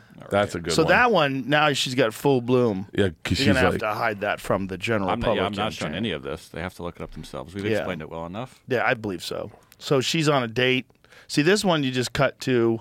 Oh my Right God, when where'd she my sings. clothes go? yeah. Is this the same lady? No, I don't think so. By the way, these are actually dangerous as fucking shit. What is? This is These public. these quicksand ones. That's not quicksand, That's not buddy. quicksand, that's just no, a hole she dug. Just a hole. That's nonsense. She's just getting her tits dirty. Oh. That's not quicksand. But it's interesting that you don't have a choice on this stuff. The dominatrix told me this. You don't have a choice on the stuff that you're into. It's stuff that, in a weird way, you showed up, you walked into, and then that was playing on the TV. Maybe you know. Have you ever heard of like? I met a gay dude one time who said that he knew he was gay, but he didn't know why he was gay. Like none of the shit showed up in his on the radar as a kid. Does that make sense? yeah, like he didn't have a lisp. He didn't. Yeah. Yeah, didn't want to wear women's clothes. None of the shit showed up, and I was like, "That's fucking crazy." Because I remember seeing Wonder Woman being turned on as a kid. I remember looking at Vogue magazine and going, and sounds insane, but being depressed because I thought I may never get that girl. You know? Huh. You were depressed because you thought you may never get that girl. Yeah. Like you'd see a beautiful woman in Vogue, and I go, I may never get her.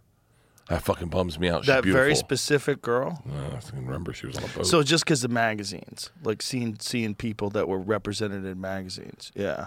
Because nowadays kids are on the spectrum of sexuality, and I'm not certain it's the same as when we were. Because like when we were, it was almost like we were. Well, we a lot were, is influenced by the zeitgeist for sure. yeah, we were born, and I remember them talking about this. We were born straight or born gay. It wasn't a choice.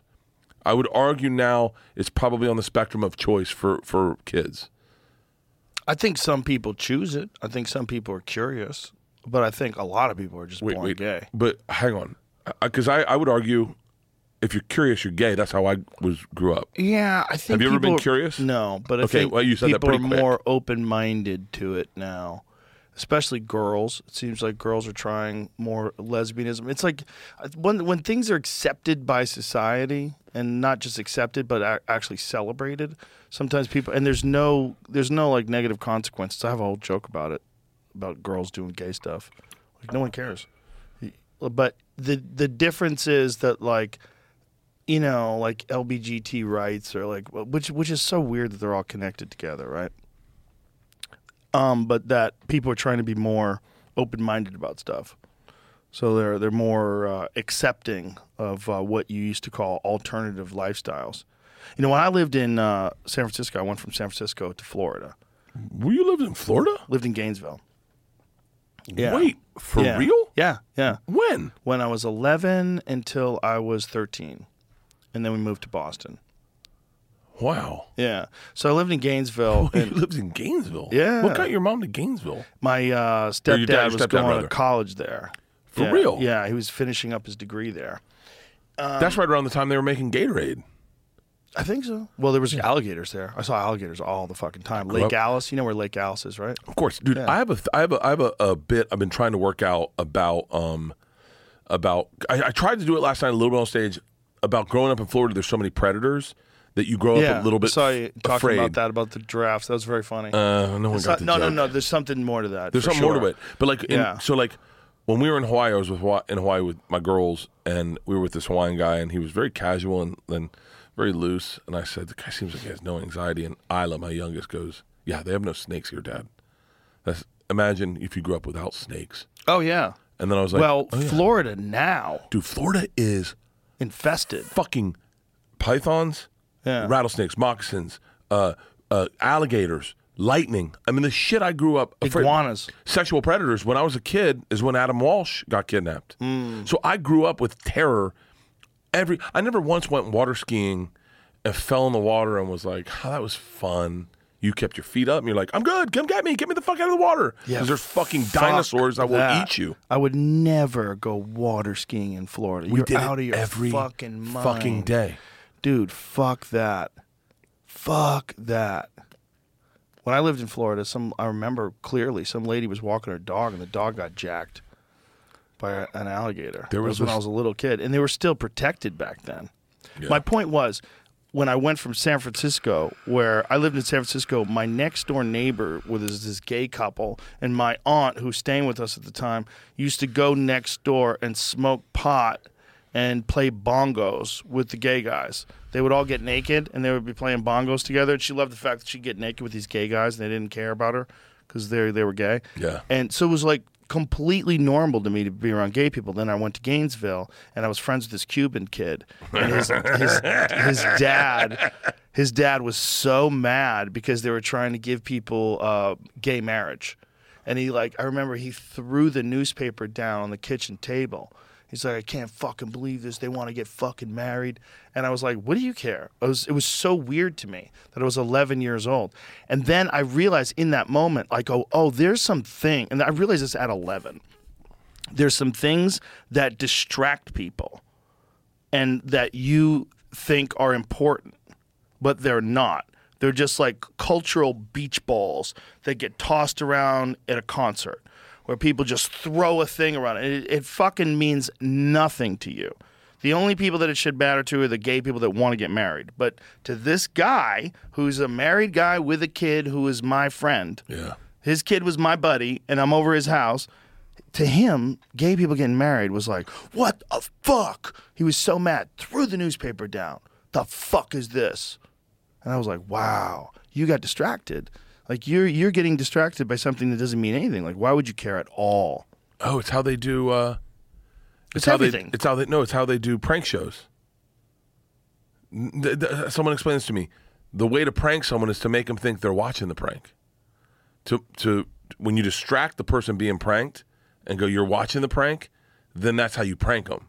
Like it's what you're saying. It's the same way you get pickpocketed is they hit you with bump one into thing. you. They hit Right. you with one thing while they do the other thing. So what that is this guy's getting pickpocketed. He's getting distracted by the bump, gay marriage. When the Yeah. government's coming at him from the other way, going, "Now that we got you there, let's talk about the thing we really brought you to talk about." Well, That's the thing we want to change your mind on. I don't even know if it's that calculated, that the government does it in a calculated manner. I think it's a human nature thing. I think human beings naturally distract themselves with nonsense. That it's a common characteristic, and that leads to distraction. It leads to procrastination. It leads to being unfulfilled in your life. You get trapped and super hyper focused on things to the point where you're not even thinking about the important things in your life. Yeah, but I do that on a negative way. Like, that's why I don't fuck with comments or Of course, everybody does. yeah, but comments would fuck me up, and then I had to get off it entirely. I had to hire someone because I remember. I think I told you this. I apologize if I'm telling you it again. I went back into the comments one fucking time this last year. One time I read a comment, and it was fucking Louis J. Gomez posted a video about Brendan Schaub, and I didn't like. It bothered me because I like Brendan. He's a fucking sweet guy, and but Curious Bert's like, I wonder what the comments say. So I go into the comments, like I should be safe here, right? The first comment is, Bert Kreischer's reading these comments. And I'm like, motherfucker, I'm not even safe in these comments. Yeah. Like, so I don't fuck with comments because it would ruin a great day that I had at home. It would ruin a day if one guy who threw a Molotov cocktail into my business. Yeah. He was already on to the next business. He's a fucking marcher. He's throwing Molotovs in everyone's fucking comments. But it would fuck my day up, and I was like, I can't give that guy that power. No, you shouldn't, and also you should recognize that what it is look, there's good and bad, and you can't get around the bad to get the good. Yeah. It's not like you could eliminate all the negative comments in order to get what's interesting about the internet. What's interesting about the internet is freedom. You would have done the same thing if you were 17 years old and you had a Twitter account. I would have done the same thing. I've done it. Yeah. I've done it. I did it to fucking Bourdain one time. What'd you do? My fucking dumb cunt self saw him on a picture of a private jet. He took a picture on a private jet, and I was like, I fucking said something shitty. Like, and by the way, I used it in my own account, and I just said something shitty. And then someone hit me up, and they were like, hey, man, if you were on a private jet, wouldn't you take a picture? And I was like, and then they sent me a picture of me on a private jet taking a picture of myself. And I was like, oh, fuck, I did the exact same thing I'm being shitty about. And Bourdain was one of my heroes. But I guess I looked at it, he was a hero of mine because I was a Travel Channel at the time. It's a Twitter thing, too. It's the virtue signal aspect of Twitter that some people find just irresistible. Yeah. It's a gross thing. It's disgusting. I block people sometimes. Like I told you, I got back on the Twitter because of your fucking goddamn tweet, your goddamn fucking thing. Hit me up at, what was my name? Oops, I Did It, Asian. That's my Twitter handle. Oops, I did it what? Asian. Asian? Yeah. I was trying to say oops, I did it again, and I misspelled it. And it came out Asian. Christ. And I said, and it was available, so I took it. So hit me up. So I don't remember what I was saying. I don't remember what you're saying for sure. Who gives a fuck? Yeah. Have I ever said anything important? Chinese robot dick-sucking machines that aren't really... I got onto Chris Rock's because Okay. the one thing I missed about Twitter was the news. The news feed is pretty good on Twitter.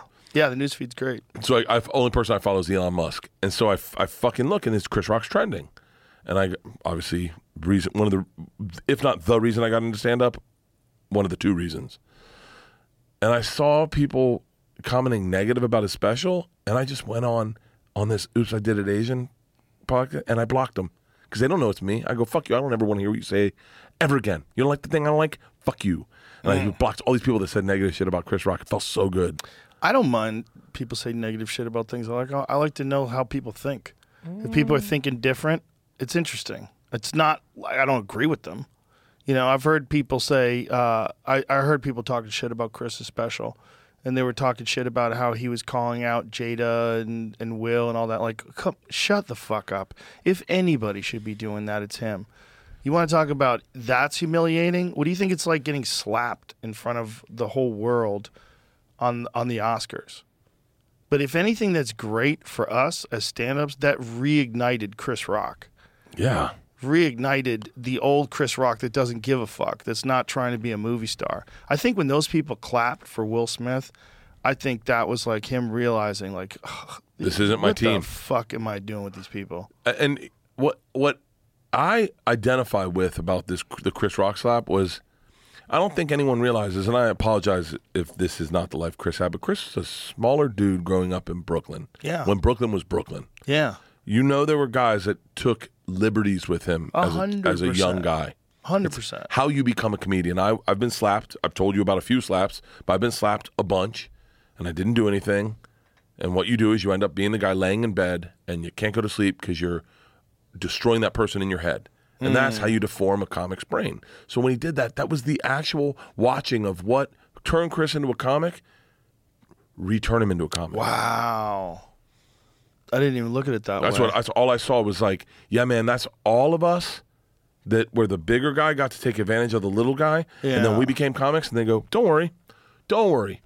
One day, I'm going to destroy you when you can't handle it. Dude, that definitely happened to me. And that's why I root for that guy. Yeah, I got picked on and I just learned how to fight. You're a different dude. I was like, okay, I got to solve this problem. You need to understand no one's like you. And I know that you think everyone's like you. No one's like you. That's why I want to write a self-help book. No one can be you. No one can be you, right? But everyone can be like me. I don't know if everyone can be like everyone you. has I don't think an everyone can opportunity. keep up with you partying. It's not you're not normal. Like whatever your appetite for alcohol and your ability to digest it, the fact that it was only fucked up by blood pressure medication, it's insanity. People drinking half as much would be dead. I think people misremember how much I drink. Like when you misremember, hear this, when you I've hear this been story, there, motherfucker. people are going to go, he drank this whole bottle. No, I no, did not today. But I've been with you when you go down. Oh, you don't think it makes me seethe inside to watch you guys do Protect My Parks and go, let me drink with those motherfuckers. You want to see people throw up? You want to see private videos of people throwing up on tables? I'll show you private videos. That's not necessarily what Protect Our Parks is about. It's not about just getting fucked up, Bert. Hold on. It's about interesting conversations amongst friends.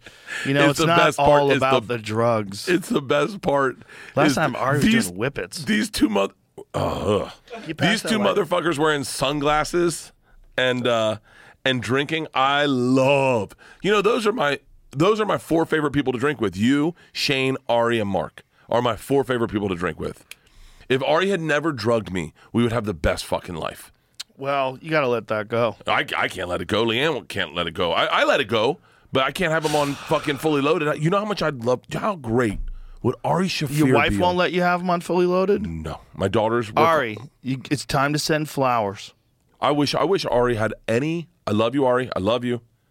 I wish he had any accountability in his life. Even... Maybe he will now that he's more successful. Life is like shined upon him. I would love...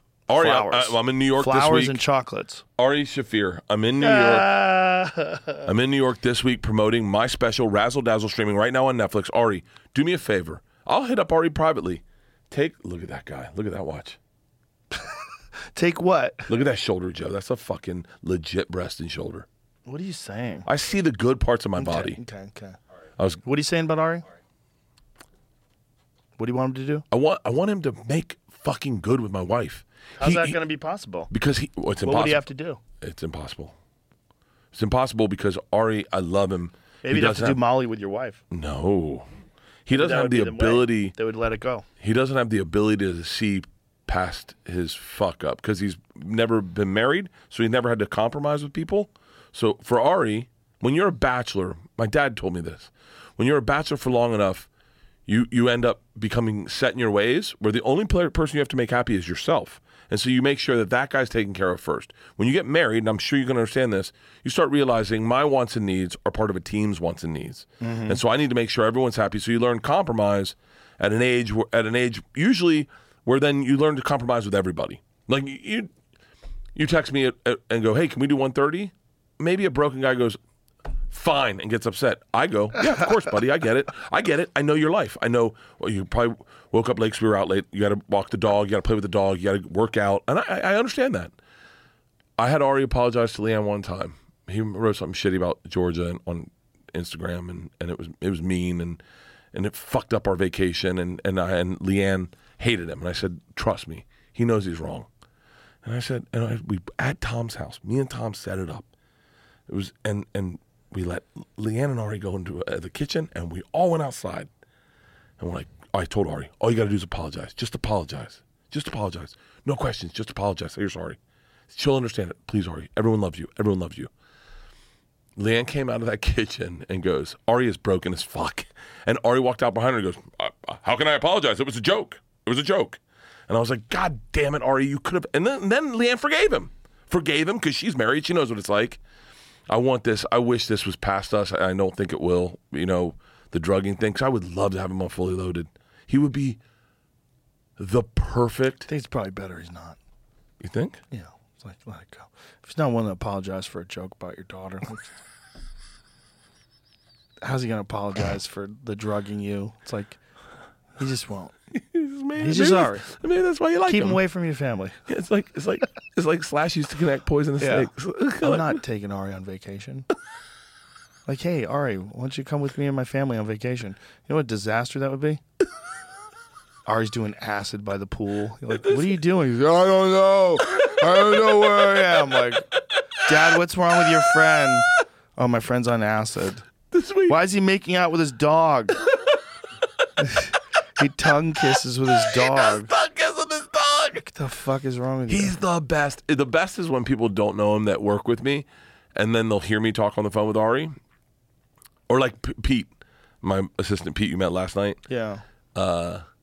One night we all hung out. Ari was with us, and then Ari leaves, and he goes, "I get why you like that guy."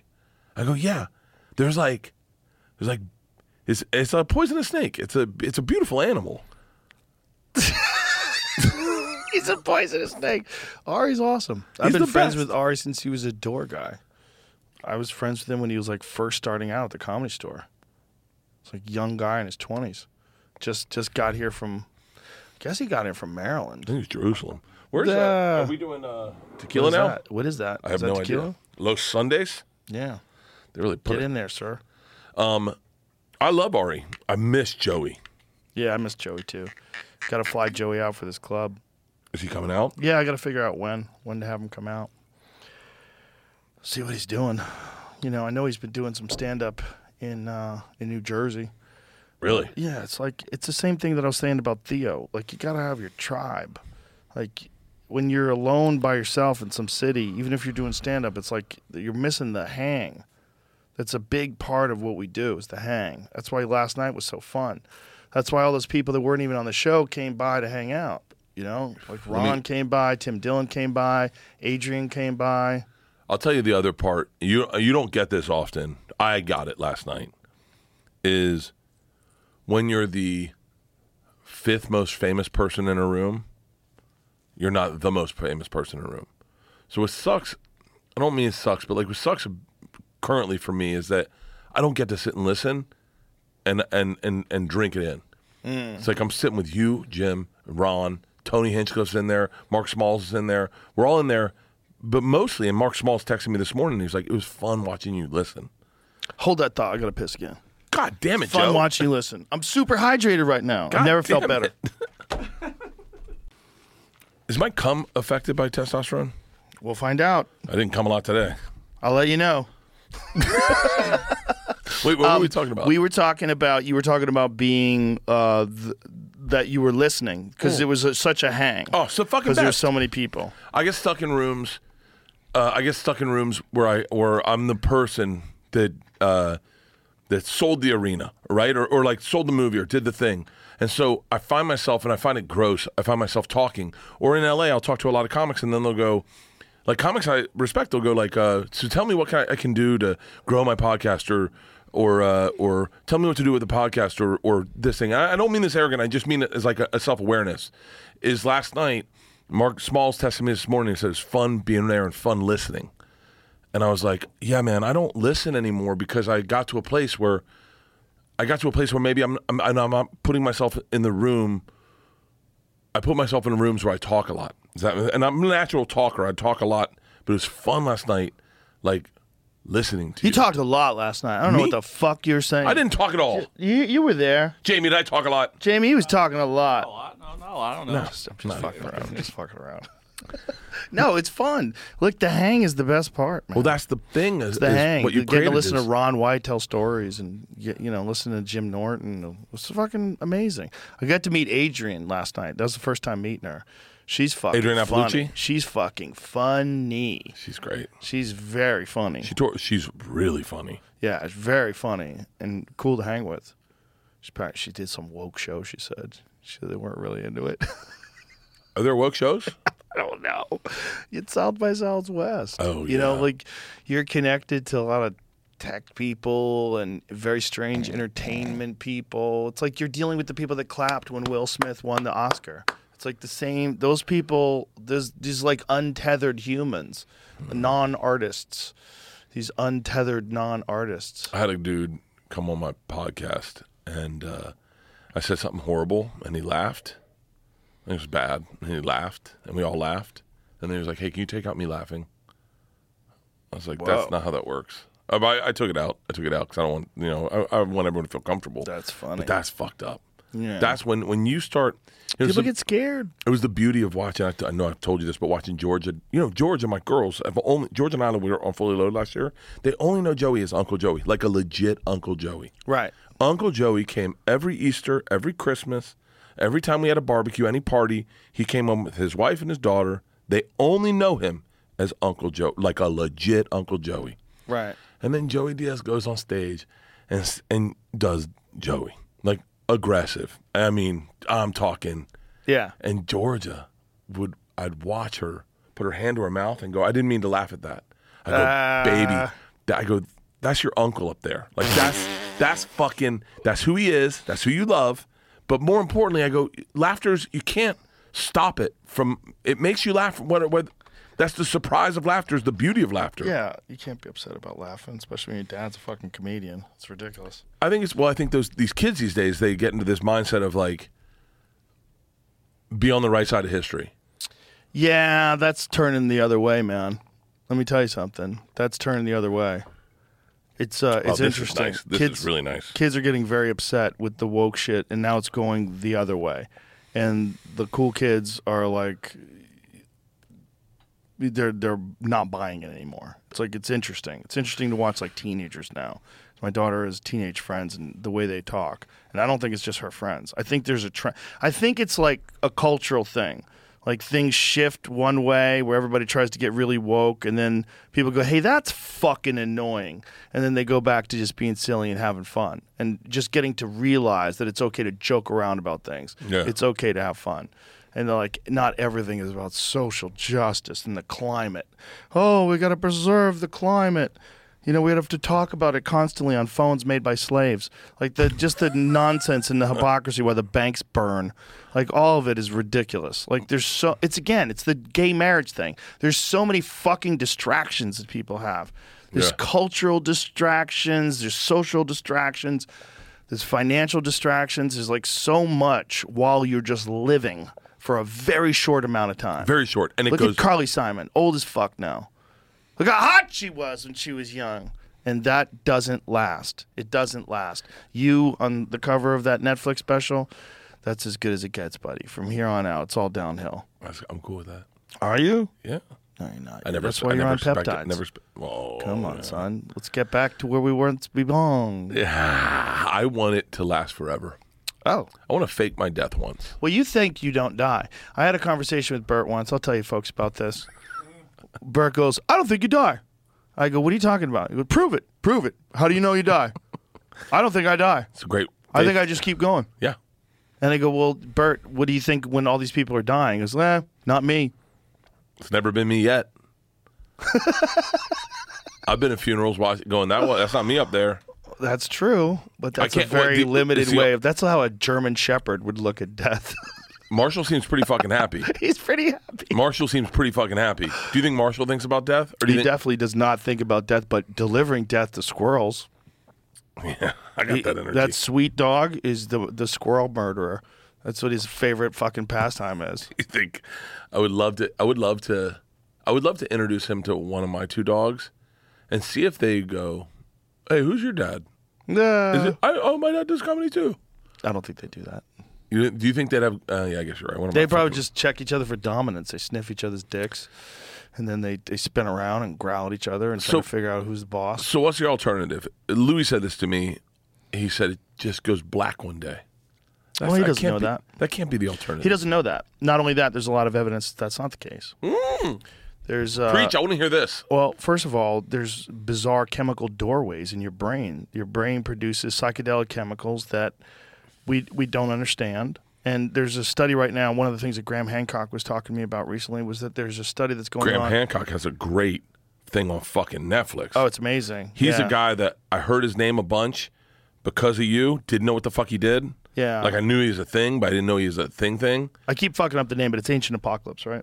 Yeah, Ancient It's Apocalypse. fucking- It's very good. It's really good. But this is the culmination of Graham's life work. I mean, I found out about his original book, Fingerprints of the Gods, in the 90s, and I remember reading it, and people were like ridiculing it, saying, oh, that's preposterous, that's pseudoscience. Everything in that book has now been proven to be true. All of it, all of his hypothesis, and now it's correlated with data that shows about these asteroid impacts. And so Randall Carlson and him teaming together. So Randall's an expert on these comet impacts and the impact that it had in the Younger Dryas impact theory. And then Graham is an expert on these ancient civilizations. And so the two of them together have put together this very, very fascinating timeline of the rebirth of human civilization, which is around 11,800 years ago, that we got fucking rocked and it reset the earth. But he was talking about this, and he was talking about, on the last podcast we did, he was talking about these studies that they're doing out of a university in England, where they're doing a slow drip DMT experience with these people. And because they're doing it for hours and hours, they do a slow drip where they keep them in this state, which is normally a very transient state. Well, because you hit it with a fucking pipe. Yeah. Normally. Yeah, normally. So there's no regulating how much you get. Right. So this, because it's an IV, because it's coming in a drip, it's like constant and continuous. And these people are going to the same place, and they're having repeatable experiences. So instead of having like a 15-minute DMT trip, which is a lot of people have, that's like overwhelming, you can't even figure out what's going on, then it's over. Instead of that, you're going to the exact same place over and over and over again and getting more and more comfortable with it and coming back with very similar stories. Really? So, yeah, it's a repeatable environment where they're encountering entities and they're trying to map it. So these people are doing these long-term studies with long-term experiments, meaning like not a 15-minute term, but like not a 15-minute trip, but multiple hours at a time. And they're coming back with like a map of the territory. So this is the concept. The theory that many people have is that death opens up a chemical gateway in the mind.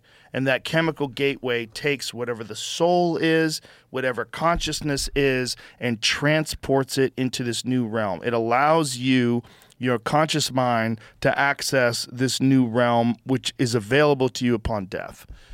And so a lot of the ancient cultures that did ayahuasca and mushrooms, they would talk about this realm as being like a well of souls, that you encounter disembodied life forms, disembodied spirits. And this has been, it's been a staple of so many religions.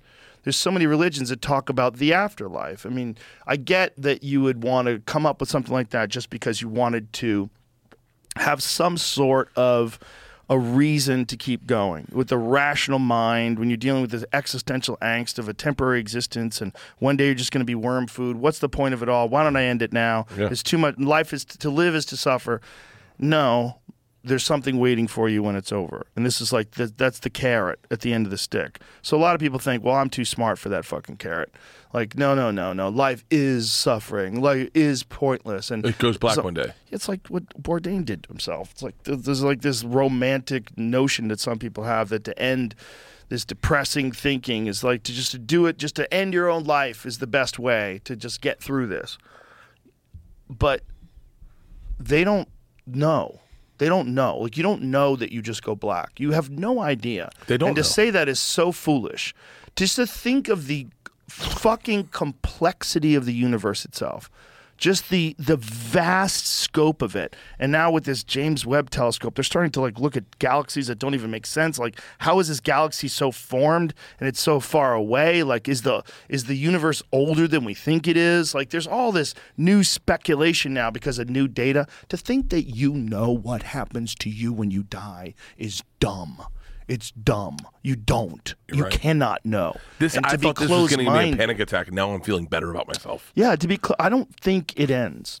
I don't think it ends either. I just don't think it ever ends. I think the real fear is not that it doesn't end. The real fear is that it never ends. Imagine if you have to live your life over and over just and over fucking- and over and over and over and over and over and over again forever. Could you do it? Doesn't that a freak out? Isn't it interesting? Listen to this. Okay. Last night. Yeah. Didn't we have a great time? I had a blast. Hadn't seen you in forever. It was a really We great hug, dude. What's up? Have a couple of cocktails, and for me, I'm a manager of a club now. I'm like walking around. I didn't even perform. Get to I hang just out. got to hang out. Get to hang out in Mitzi's room and have a real we talk went to for like have a fucking nice 30. dinner. Oh. Wouldn't you want to do that forever and ever Yep. and ever and Yeah. ever? Yeah. But can you? Yep. This is the thought. For some people, that makes them freak out. This idea that you would live your life, the life that you have right now, forever, and you would just keep going back and doing it all again until you get it right. I would love it. I had a dream one time that I went back in time to college. I traveled in time, and I realized I was traveling in time. And I said to my roommate, Hutch, I said, "I'm from the future. I came back." And he goes, "Oh shit! So what are you going to change?" I said, "Well, nothing. It was great." And he was like, "Ugh. So you have to do all the same stupid shit you did, and you have to do all the same mistakes to get to where you are today?" And I was like, "Oh fuck! I don't get to go back in time and fuck more chicks. I got to fuck the same chicks." I was like, "God damn it!" And then that was panicking. Imagine if you just have the exact same experiences over and over again. Just you figure out how to make better decisions with each time. Maybe that's the wisdom of an old soul. Yeah, but if it's like Groundhog's Day. Groundhog's Day, he ends unhappy. But if you end up I thought happy, he ended up happy. but he ends up happy in the movie because he was unhappy in real life. Right. I'm happy in real life, so in order to be happy in real life, I have to make the same mundane choices every single day. But are they mundane? No, I mean no. It's not that they're mundane. It's They're not just mundane. like you're always, if you're trying to be better at anything in life, you're always trying to think, why did I do that, or why I should have done this, But why did I tweet at Bourdain that way? But I couldn't have started stand up earlier, which I think in hindsight I would love to have started stand up earlier. But I would have had to wait and start at 26. Yeah, but why? Why not? Then you have 26 years of life before you start, which is probably better. Which was I think better. my first few years of stand up were nonsense. I'm very You know, lucky that I I was got an into idiot. stand up later in life. I'm glad that I got success later in life. I'm glad everything happened to me when it did. But I do wonder, like those chances that you didn't take, that you go, I wonder what would have happened. Yeah. I wouldn't. If you want to get to where you are today, you got to make the same choices. Yes. Like one of my regrets, and obviously not because it's not a regret. So I'm happy where I am today. But I would have loved to have worked at the Comedy Store. I remember telling you this one time. As a doorman? No. I would have loved to have, not as a doorman. I would have liked to have put myself out there, and tried to get past at the Comedy Store earlier in life. I remember saying this to you, and I don't know if you remember this. We were both drunk. We were out on the patio at the store, and you said, "Yeah, we wouldn't be friends." I said, "Really?" You go, "Yeah, I don't think we would have been friends." And I thought to myself, we wouldn't have been, because I would have gotten involved with coke. I know I would have. I would have gotten involved with coke. I would have never met Leanne. I would have never had kids. I would have never become who I was to be the guy. Why did I say we would never be friends? I think you probably remember. No, I'm not misremembering it. I remember. I can tell you where you were sitting. Maybe I was joking. No, it doesn't seem like I would say it that way. But I took it as you. I took it as you were accurate. Had I started at the Comedy Store, I would have gotten involved in probably the wrong side of comedy. I might have. I know I would have gotten involved with coke. I loved coke. Yeah. So what? So did Joey. Yeah, but I don't think I would. I don't know if I have that. I don't have. Joey's got the Oprah gene, where he can go through the shit and come out on the other side. Lose his mom at 13 and come out winning. Joey, he also had like friends that loved him. You know, like when Joey was in the cocaine days, that's when I started taking extra opening acts on the road with me in case Joey didn't show up. It was like how Ari got a job, because I used to have just one guy that had taken the road with me. And then Joey didn't show up sometimes, and so I said, okay, I got to bring someone else. So if Joey shows up, it's a 3-man show. Yeah. If Joey doesn't show up, it's just me and Ari. That's how Ari started going on the road with me. We were on Fully Loaded, and everyone ate mushrooms one night, and it was like big arena show. Everyone was fucking feeling it. Joey murdered. and was and I apologize, Joey, if I'm misremembering this. Joey's the first one to start handing out mushrooms to everyone. Yeah, that sounds like Joey. Why would you be misremembering that? I'm careful with the stories I tell about people these days. Oh, yeah. And so 4 a.m, we're all in our bunks, and someone opens my curtain, and they're like, hey, the mushrooms didn't kick in well with Joey. It's time to pull the car over. And I shut my curtain. I go, I am not the one dealing with Joey tonight. So you guys were in the bus? In the bus. And Joey wanted to pull the bus over? We did pull the bus over. And we pulled the bus over. And he's laying out on the grass, staring at the sky. Wrong day, cocksucker. I'm not in this bus. He goes up, my bus driver, Ron. Wrong day, cocksucker. I'm not on this bus. I got to get the fuck out of here, Bert Kreischer. This isn't happening. Get me a hotel room. So we pulled the bus over. We found him a hotel room, got him a ride to the venue the next day. How far was the venue from where you're driving? Joe, I could not tell you. How many hours were you in a... We usually drive 6 hours a night, 4 hours a night. So he pulls over in the middle of the drive and says, no, I'm on mushrooms. Get me a hotel room. Mushrooms in a bunk, and I think it was making him motion sick. Oh, Jesus Christ. And he's on mushrooms, and he's got a sleep apnea machine. It's like you ever see that Chris Pratt movie where he sits in the time capsule and they go to space and his opens early? Yeah. Joey's opened early. I think the bus would be fun in between hotels. I do not think sleeping on the bus would be fun because sleep is very important. I value sleep. Well, I value You're right. Restorative sleep. You're right. It's not good for sleep. Not good. No. And if you're doing a lot of shows and you're partying and you're not getting sleep, that's a recipe for disaster. You'd love it, Joe Rogan. Nope, You'd love it. Nope. Joe. You and I are different things. It's kind of the same. Kind of in some ways. We have so many similarities. It's a lot of similarities, but we're different things in terms of like how we take care of our physical vehicle. Mm-hmm. Yeah, I mean, you're trying to do it now. I am. I've always done it. I've done it since I was 15. Do you take days off from working out? Yeah. Oh, okay. Yeah, I take a day off every now and then. I take a day off. Yeah. Sometimes. I just decide if I don't feel good. But I know if I'm being a pussy, you know? And one of the ways I know is how tired I get in the sauna, which is interesting. You know, so wait, when I get really tired in the sauna, I know something's going on. I don't get tired in the sauna. I get like, I can feel it. I can feel it going like, I don't got much more in me. Yeah. It's not tired though. It's struggle, whatever it is. It's that's how I know. It's one of the ways that I know that I'm feeling bad, other than working out. Like when I'm working out, I can really tell. Like in the middle of COVID, like my whole family had COVID. My one daughter got it first, and then my wife got it, and then my second daughter got it, and I never got it. But I was working out, and they were saying, "You're gonna get it. You're gonna get it." I didn't have a mask on. I was hugging them, like, "Oh my God, Daddy, stop hugging me! I have COVID." I was laughing. I'm like, "I don't think I'm gonna get it." But I went to work out, and when I was working out, I was like, whoa, I feel my body fighting this. It was interesting because I work out so much. I was doing this, I have this circuit that I do with kettlebells, and I started the circuit, and I do a warm-up where I just warm up with 35-pound swings, and I do 10 swings each arm, then I do 10 clean and presses. So I'm doing the 10 swings, and I'm like, what is going on? Yeah. I'm like, what's happening here? I'm like, why do I feel like diminished? And then I realized, like, oh, this is my immune system trying to fight this off. So this was probably like a Thursday or something like that. And I had the whole weekend where I didn't have any podcast. So I was wondering, I was like, okay, well, when I get tested on Monday morning, I wonder if I'm going to be positive. Like, this is interesting. Never got it. Really? But I knew it was coming because of the way I felt working out. I was like, I knew it was on the back door, but then I got a bunch of vitamins. I did the vitamin IV drip. I did an NAD drip, and I never got COVID. But that same feeling, if I get that now, I know I never push through it. Never push through it. Really? Yeah, because I know when I'm being a bitch, and I know when something's wrong. And that was... When I was doing the swings, I was like, something's wrong. Like, you know your body like that. Yeah, I was like, something's off here. But it's because I take care of it. That's it. Yeah. And so, like, when I get in the sauna, that's how I know if I'm run down. If I get in the sauna and, like, I'm looking at my watch, like, 15 minutes in, I'm like, fuck, those last 5 are rough.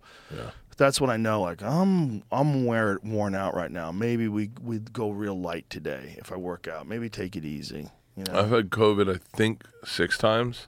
I think you said 7 today. I think 7. Well, so I'm always. Isla says 7.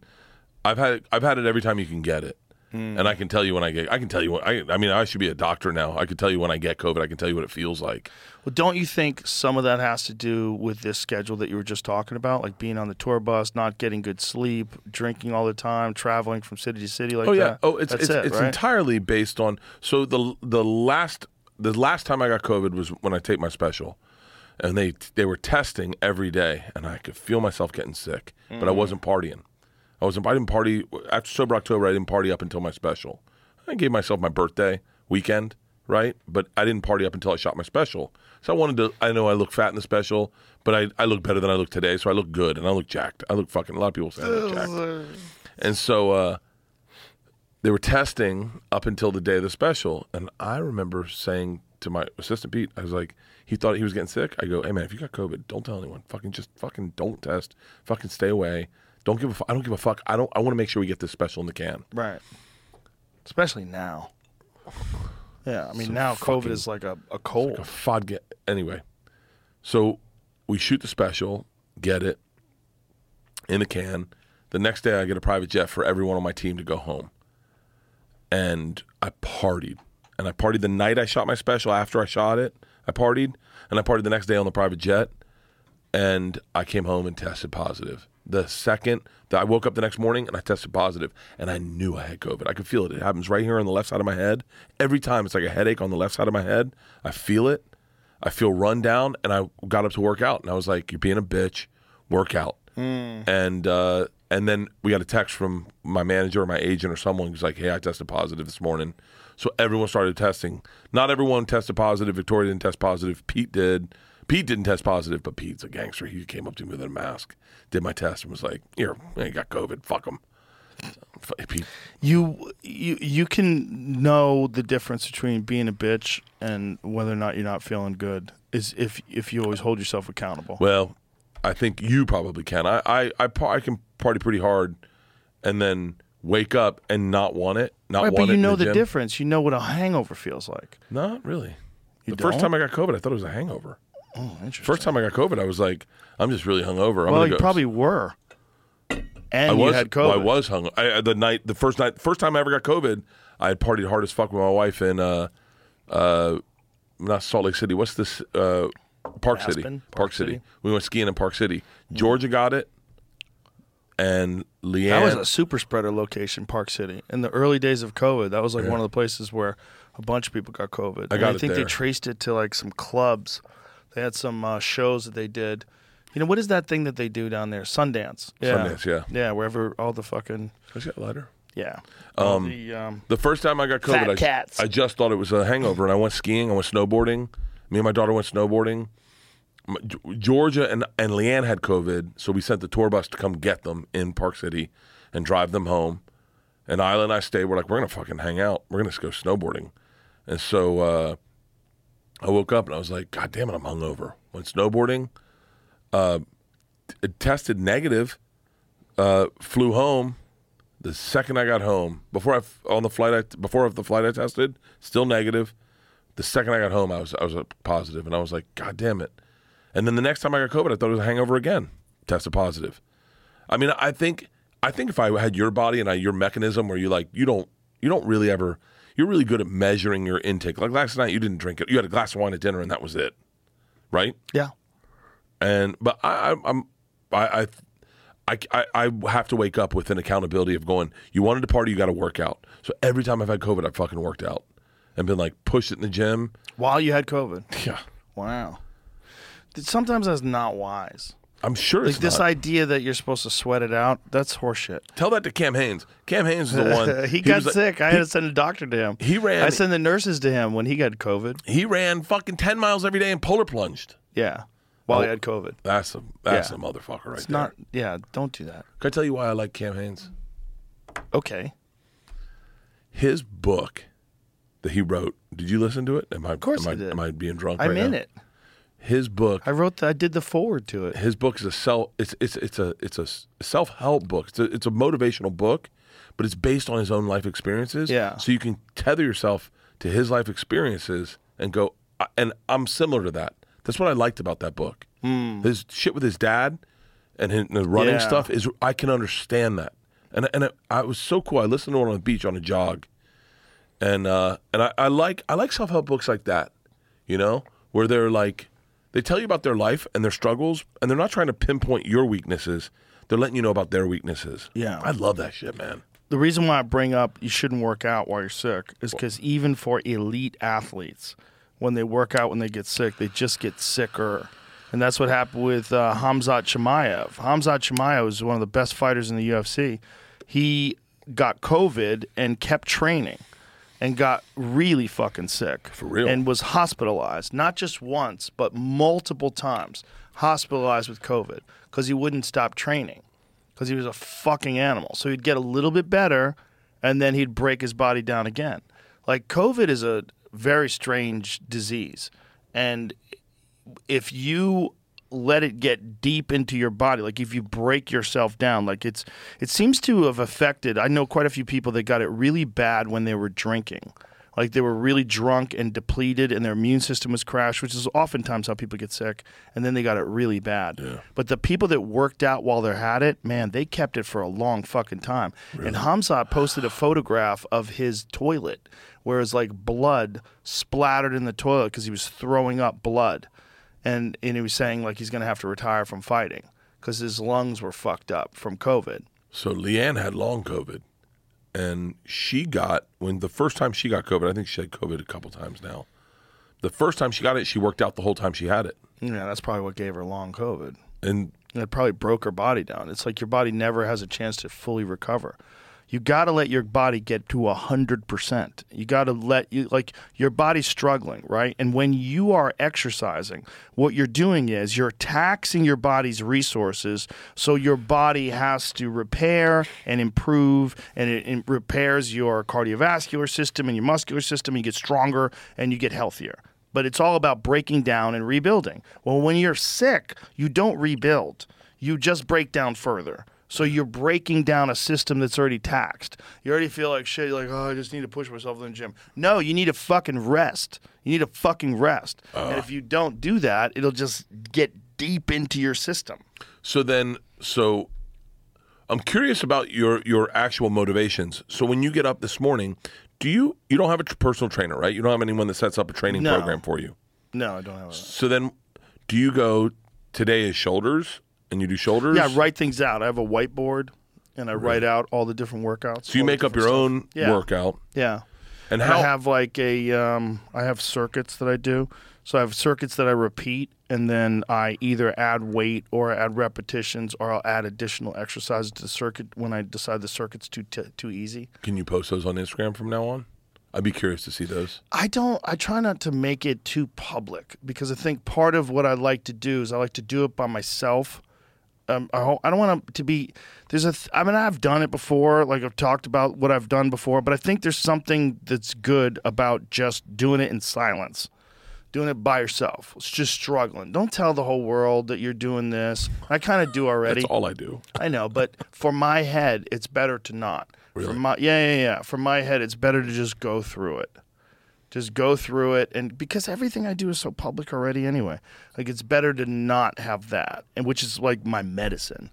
Like that's my medicine. And working out is my medicine. That's my mental medicine for sure. But you understand the value in knowing your medicine as an outsider. I'm not advocating that you should post these for real, because if that's how it works for you, it should work.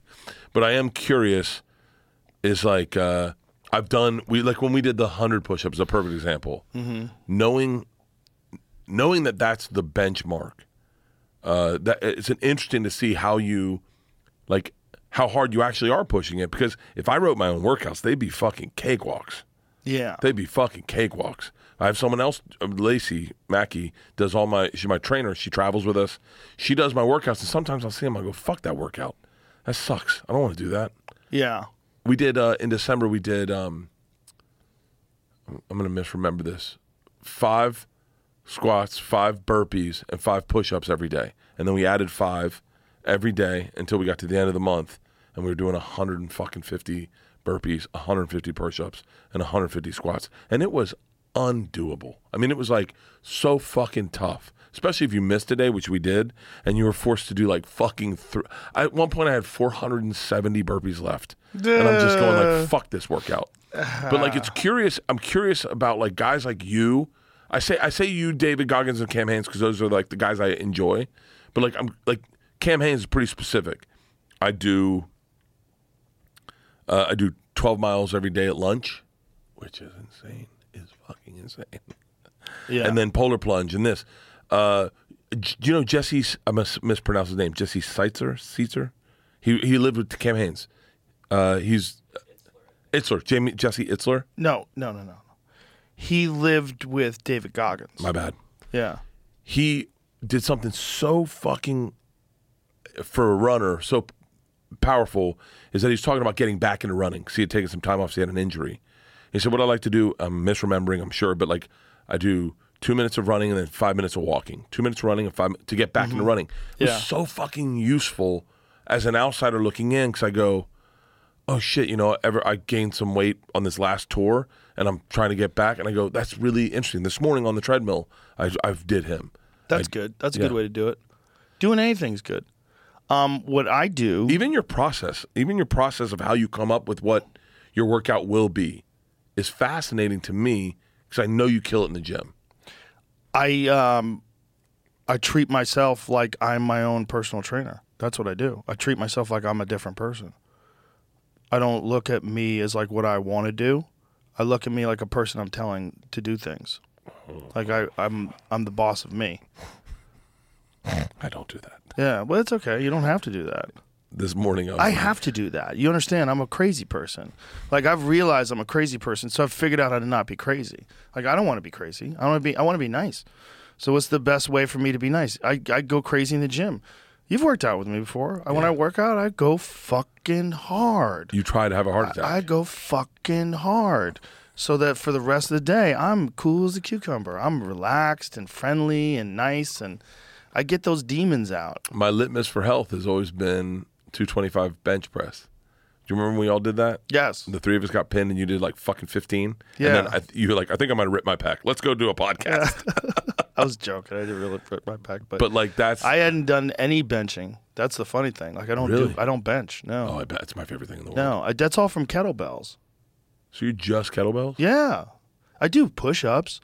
And I do dips, and I do chin-ups, and I do pull-ups. I do those L pull-ups where I grab the bars like this, and I keep my legs extended in front of me, and I do them like this, like that. So it's like pull-ups and an ab. It's like a back and ab exercise, arm, backs, and abs all at the same time. I've seen brothers do it in the hood on like stop signs. Oh, it's such a good thing for you. Yeah, those L chin-ups. But I don't do any bench pressing. You still running? No, I stopped that. I fucked my knee up. Really? Yeah, I've hurt my left knee a couple of times now. To the point I tore my MCL, and then I kept training with this torn MCL, and it got pretty bad to the point where I would do Muay Thai and it would swell up, and then I was like, God damn it. And so then I got a bunch of stem cells in it, and I haven't done any running, and I haven't done any Muay Thai in like almost a year, where I'm just trying to fix it. And it's 90-something% now. It doesn't bother me at all when I do squats, or I did all the knees over toes stuff. But the problem is, I'm a meathead. And when I start working out, especially when I start hitting the bag, because it's so much torque on your knees and it puts a lot of stress on your tendons. If you have a weakened tendon that you're healing and then you kick really hard, it's like it never heals. It would like get better, and then I'd fuck it up again. They would be sore for a few days, and then I just never let it get better. So I decided, okay, obviously there's a real issue here. Let's keep getting stem cells in it. Let's keep rehabilitating it and get it to the point where you could fucking fully trust it before you start kicking the shit out of a heavy bag. It's hard to know though. I had the surgery on my elbow, and there was a period. It wasn't until recently that I don't think about it at all now. But there was a long time where I had a hard time doing anything with my arm. How long? Like a year? Honestly, until we did push-ups. Yeah. The push-ups helped it probably. Push-ups all that blood flow helped it a lot, and I haven't let go of the push-ups. I'm doing 100 a day roughly. Nice. That's huge. Squats too. Squats. Mark Norman. Yeah. We did a little. When we were in at the Super Bowl. Me, Mark, and Shane. We were with all pro athletes, right? Everyone's thick with pro athletes. Fucking the fucking savages. And I was with I think Gabe Davis, Shane. Gabe Davis is a big wide receiver from Buffalo Bills, and they said, "How many push-ups do you think you can do?" I go 50, and they're like, "Bullshit. You can't do 10." And you know me in my head how my brain works. I go, "All right, bitches." 45. I tapped out, and then Mark Norman, this little fucking cunt, he goes, "I bet I can do 50." And everyone's like, "There's no fucking way."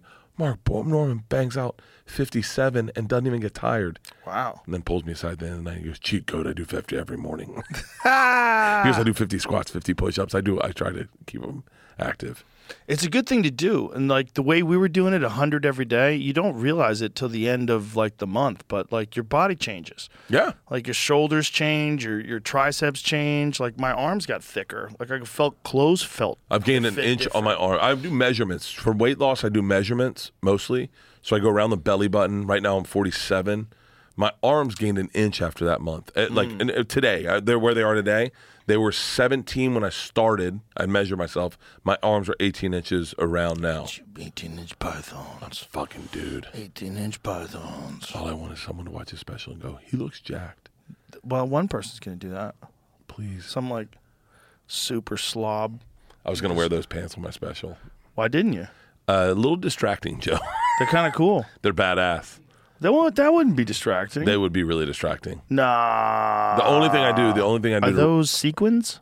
They are velvet pants. They're velvet, but the pattern is so interesting. Oh, maybe they are sequins. See there's a clear pattern in that. Yeah. You don't even remember whether they're sequins? No. How long ago did you take this picture? Who knows? There's a lot of shit I don't care about. You'd be shocked. Isn't that important though? Compartmentalizing? Yeah, I don't care about that. It's very important to not care about certain things. Just like So, but okay. that's how I feel about the banks right now. That's how I feel. Definitely about the banks. That's how I feel about politics. That's how I feel about COVID. Yeah. That's how I feel about the Alex Jones shit. Like I don't really care about. Like I know that he got in trouble, but I don't really care. I still think he makes me giggle every now and then.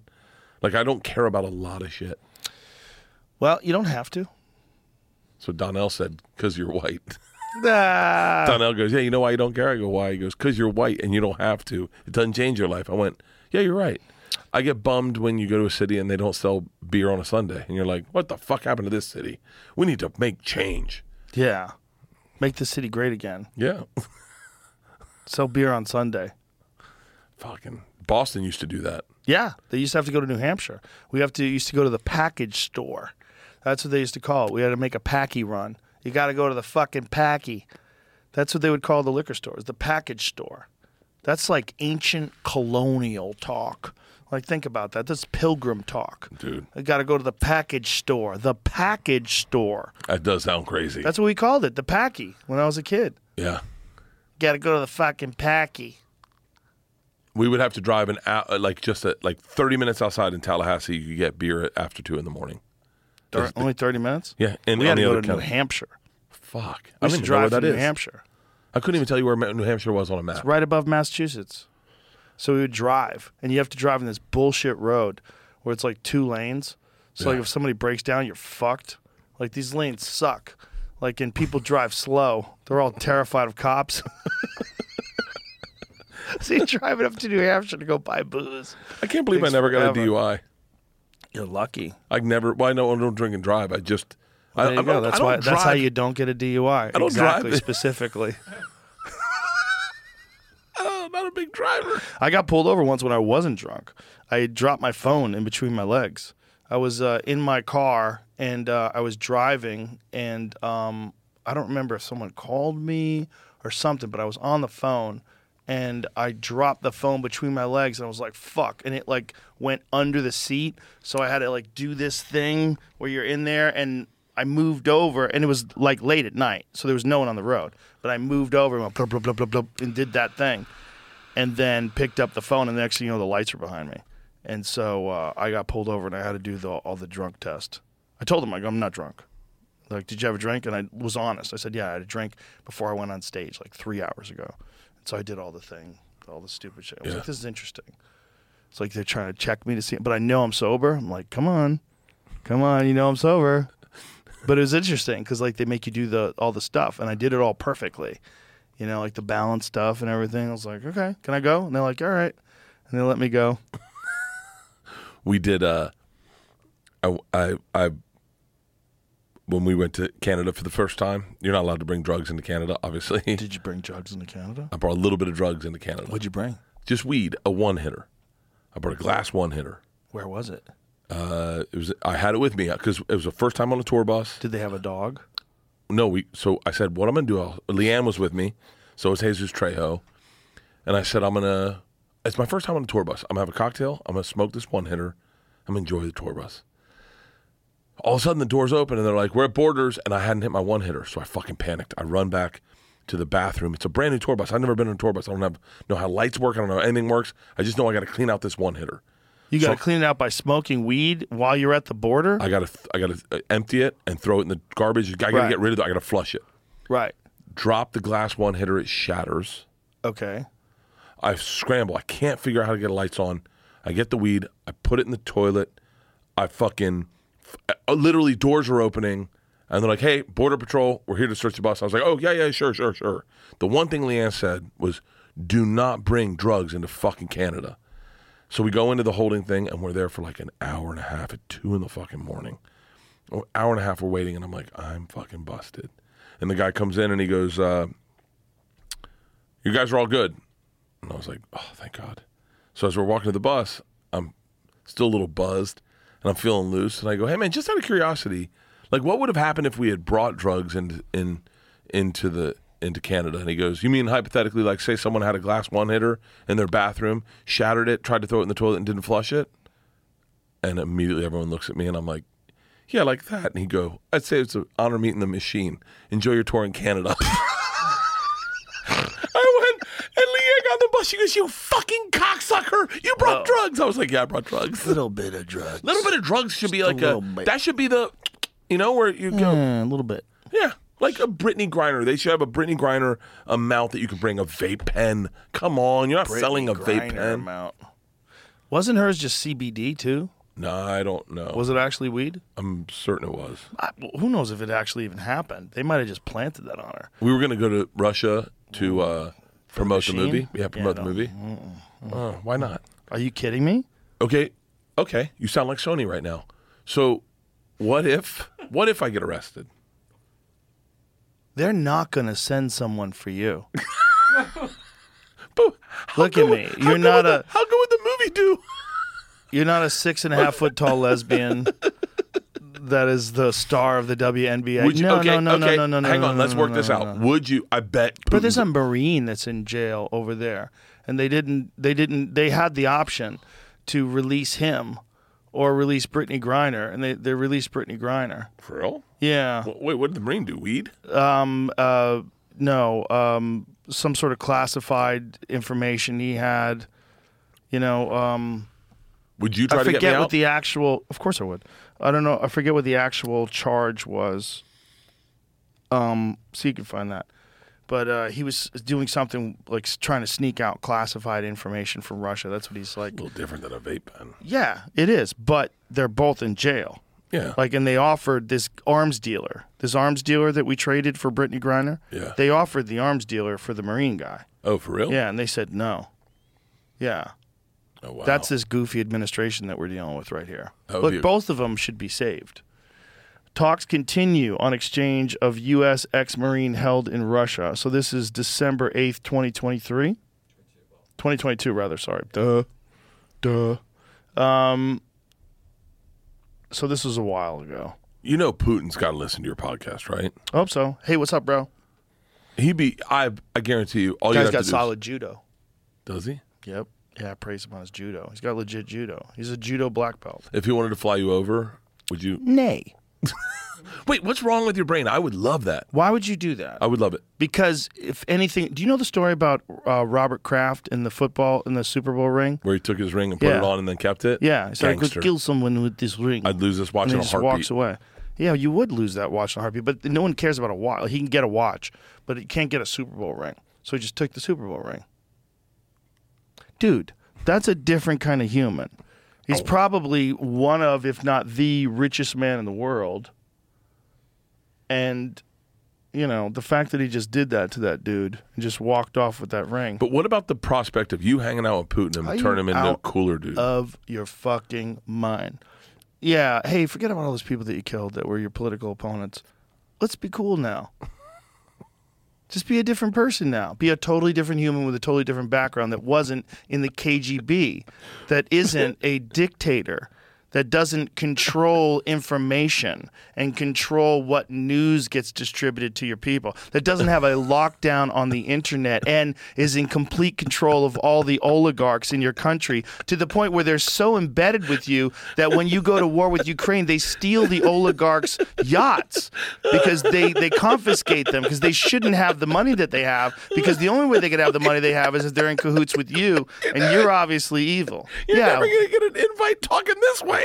Yeah, it's not my gig. You don't care about any of that shit, though. I still want to meet Kim Jong-un. Whoa. Yeah. Shit like that interests me. What interests me is Trump meeting him. That was interesting. Met Kim Jong-un? After he called him Little Rocket Man, he goes to meet him. Shakes his hand. They're all smiling. Yeah, it's that's a awful game. You're meeting dictators. I mean, if you're the president of the United States like Trump and you're trying to make, foreign relationships better, you're supposed to do that. It's good. Oh, wow. Look at that look in his two face. Haircuts. It's also the fucking mocking glare that Trump gives everyone. Because it's like with Trump, when Trump's talking to someone, it's always like, be nice or I'm going to talk shit. It's like, no matter what, it's like, I may talk shit. Like, well, let's get through this. Let's have an agreement. Hey, nice to meet you too. Don't say nothing or I'll talk shit. Like, even the way this smug look on his face while he's shaking hands with the guy. All right. What a fucking character. This is a adjacent conversation. Look at that. That's the border. Oh, that's where they met? That's right the at line. the parallel? That's the fucking line. Imagine the guy that installed those grates. That's two different companies. Obviously, not one company installed both those grates. I know, right? It Isn't has that to crazy? be. But what about the building? How the fuck is there one building that crosses both lines? Yeah, who built that building? Who built that fucking building? Did they meet in the middle? The North Korea thing is wild. When I had Yeonmi Park on and she explained how she got out of North Korea when she was 13, how she escaped and went to China, and wow. That was It's one of those stories you're like, holy shit. She's talking about how people are starving in North Korea. Those are the kind of people that don't want to hear nothing about all this Marxism and woke communist bullshit. They don't want to hear nothing about that because they know this is where this goes. What they said to all those people there, they said, we can all have food if everyone just gives up their land. All these people that own land, they're the problem. We give up the land, and then we'll all have the land. And the moment they did that, the moment people agreed to that, everybody's starving. Then the government controls the food distribution, and if you try to take more than your share, you get killed. It's horrific shit what they did. Horrific shit. But it all was under the guise of making a more equitable society, making a more fair and just world. Like, why should these rich people have these farms? Why should we should give it to the state? Yeah. And then all of a sudden the state is in control and everybody's starving. People are eating bugs, just trying to stay alive. Yeah, I didn't watch that episode. It's rough. But that's the problem with shaking hands with a dictator. What are you doing? What's the difference? I mean, arguably, I'm obviously I know I'm going to get lit up for saying this. But what's the difference between shaking hands with our president? It's a big difference. But the way this country is run, it's not perfect. But the way this country is run is so fucking superior to any system that is anywhere else in the world because of the checks and balances that were put in place by the founding fathers. They knew that tyranny is a natural course of progression for human nature.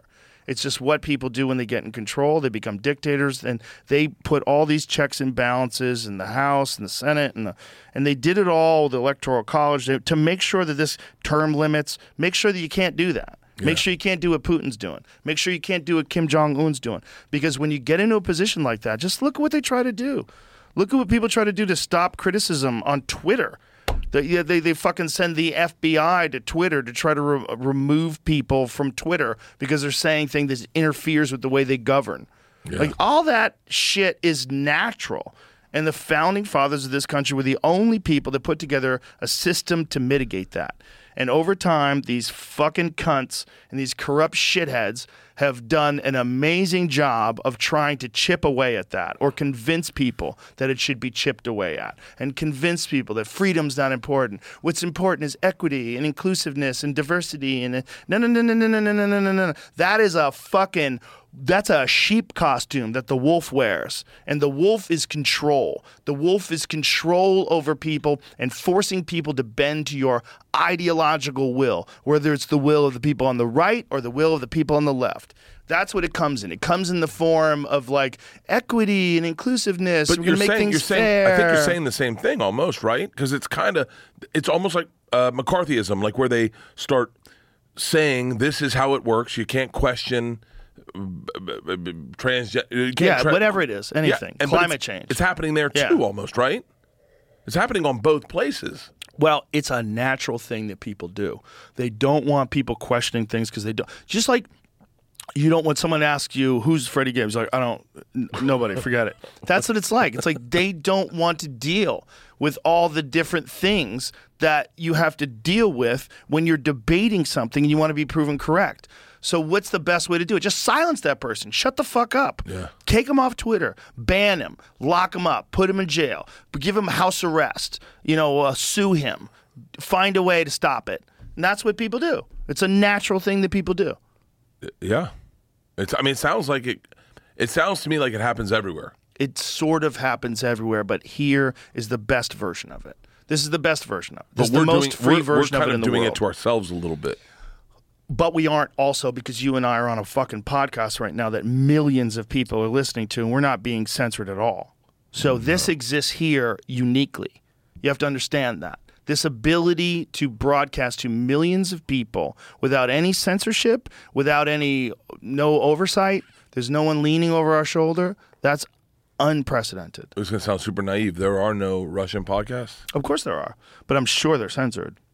Like, if you're a Russian and you talk shit about the government, you're fucked. You know what they did with Pussy Riot? They put Pussy Riot in fucking jail for talking badly about the government. I know Pussy Riot got in jail, but I didn't know that. If you are a political dissenter in Russia, like an aggressive political dissenter, your life is in danger.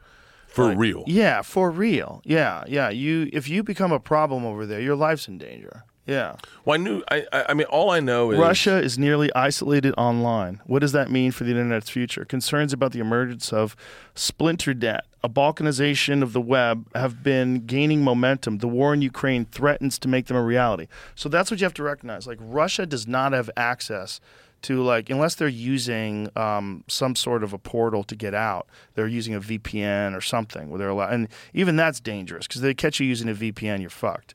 But they have no access to all the stuff that we read.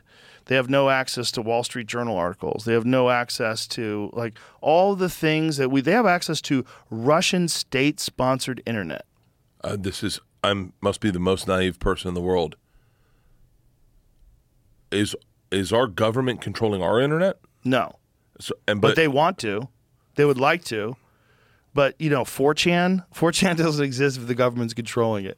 Reddit doesn't exist if the government's controlling it. Those guys don't have Reddit in Russia. What our government is doing, though, for sure, whether they admit it or not, they have a bunch of people that are hired to post and say things that go along with their narrative and aggressively argue and try to shame and attack people that go against the narrative, whatever that narrative is, whether it's climate change or COVID lockdowns or the war in Ukraine or whatever the narrative is the government's pushing, for sure, just like they have over in Russia. They have those troll farms where they make fake Facebook pages and attack people. For sure our government does that. There's not a chance in hell they don't.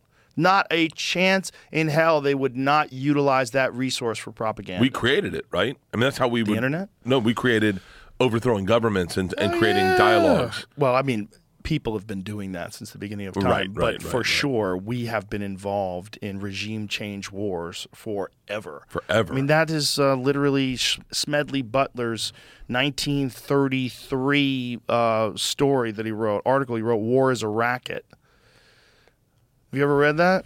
Joe. War is a Racket. This guy Smedley Butler, who's a general, who's this like decorated war hero, who realized at the end of his career that the whole thing that he thought he was doing was bullshit, and that war was just pull it up because it's worth revisiting every year and a half or 2 years. Smedley Racket? Smedley Butler. It's called Smedley Racket. War is a Racket. 1935, a short book. Yeah. But it's basically, he's basically saying that he realized along the way that what he was doing, where he thought he was like making the world safe and, you know, stopping tyrants and, you know, being just, that he was really making things safe for bankers and for people that were trying to acquire natural resources. Put that back up, please. Just right where you were. War is a racket. It always has been. It is possibly the oldest, easily the most profitable, surely the most vicious. It is the only one international in scope. It is the only one in which the profits are reckoned in dollars and the losses in lives. A racket is best described, I believe, as something that is not what it seems to the majority of people, to the majority of the people. Only a small inside group knows what it is about. It is conducted for the benefit of the very few at the expense of the very many. Out of war, a few people make huge fortunes. Butler confesses that during his decades of service in the United States Marine Corps, he goes, I helped make Mexico, especially Tampico. Is that how you say that? Tampico, safe for American oil interests in 1914. I helped make Haiti and Cuba a decent place for the National City Bank boys to collect revenues in. I helped in the raping of a half a dozen Central American republics for the benefit of Wall Street. The record of racketeering is long. I helped purify Nicaragua for the International Banking House of the Brown Brothers in 1909 to 1912. Where have I heard that name before? I brought to light the Dominican Republic for American sugar interests in 1916. In China, I helped see it to that Standard Oil. I helped see to it that Standard Oil went its way unmolested. So these are all things at the very beginning of the 20th century that he's discussing that most of us aren't even aware of anymore. Yeah. That our government did in order to secure money and to secure natural resources to make things safe for bankers. And it's like, we've been doing it this way forever. It's the rub. It's the rub. It's like, it's the fucking whole thing with the vaccine. It's the rub. It's money. Yeah. They're willing to do things for money that cost lives. And the people that are making the money don't experience the loss because they're not losing their lives. And they've been doing it that way for fucking ever. Forever. And every now and again, we forget. And we get naive. And we're like, they wouldn't fuck us again. And then they fuck you again. The fact that people believed in the pharmaceutical companies is wild.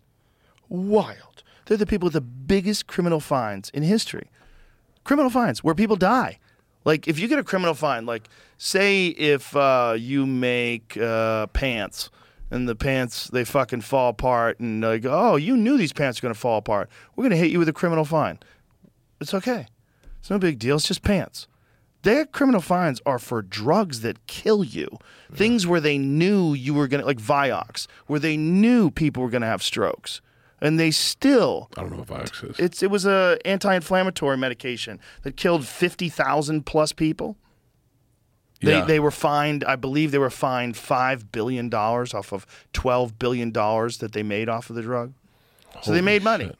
They make money. So they get a big fat fine. Everyone's like, well, we fined them. Yeah, but how much did they make? They made more money than you fined them. This is wild. So you allow them to profit off of people dying. And it's just fucking shell game. And they move money around. They pay off politicians. And you see people talk shit in Congress, and you know they're bought and paid for, and it's like the whole thing is wild. It's Medley Butler all over again. It's been like that from the beginning of time. This says it's because of Fukushima, but I was looking up the largest fines, and it's $95 billion in damages. Oh, they wow. pay in Tokyo. Yeah, that's a big the one. earthquake or That's the a big tsunami? one. Oh, yeah, there was a Came out of here, tsunami. Yeah. Largest one, Wow. 2.3 bill. So Pfizer's a big one, $2.3 billion in criminal and civil fines, the largest in recent pharmaceutical history. Yeah. That BP one was pretty big too. $2.3 billion.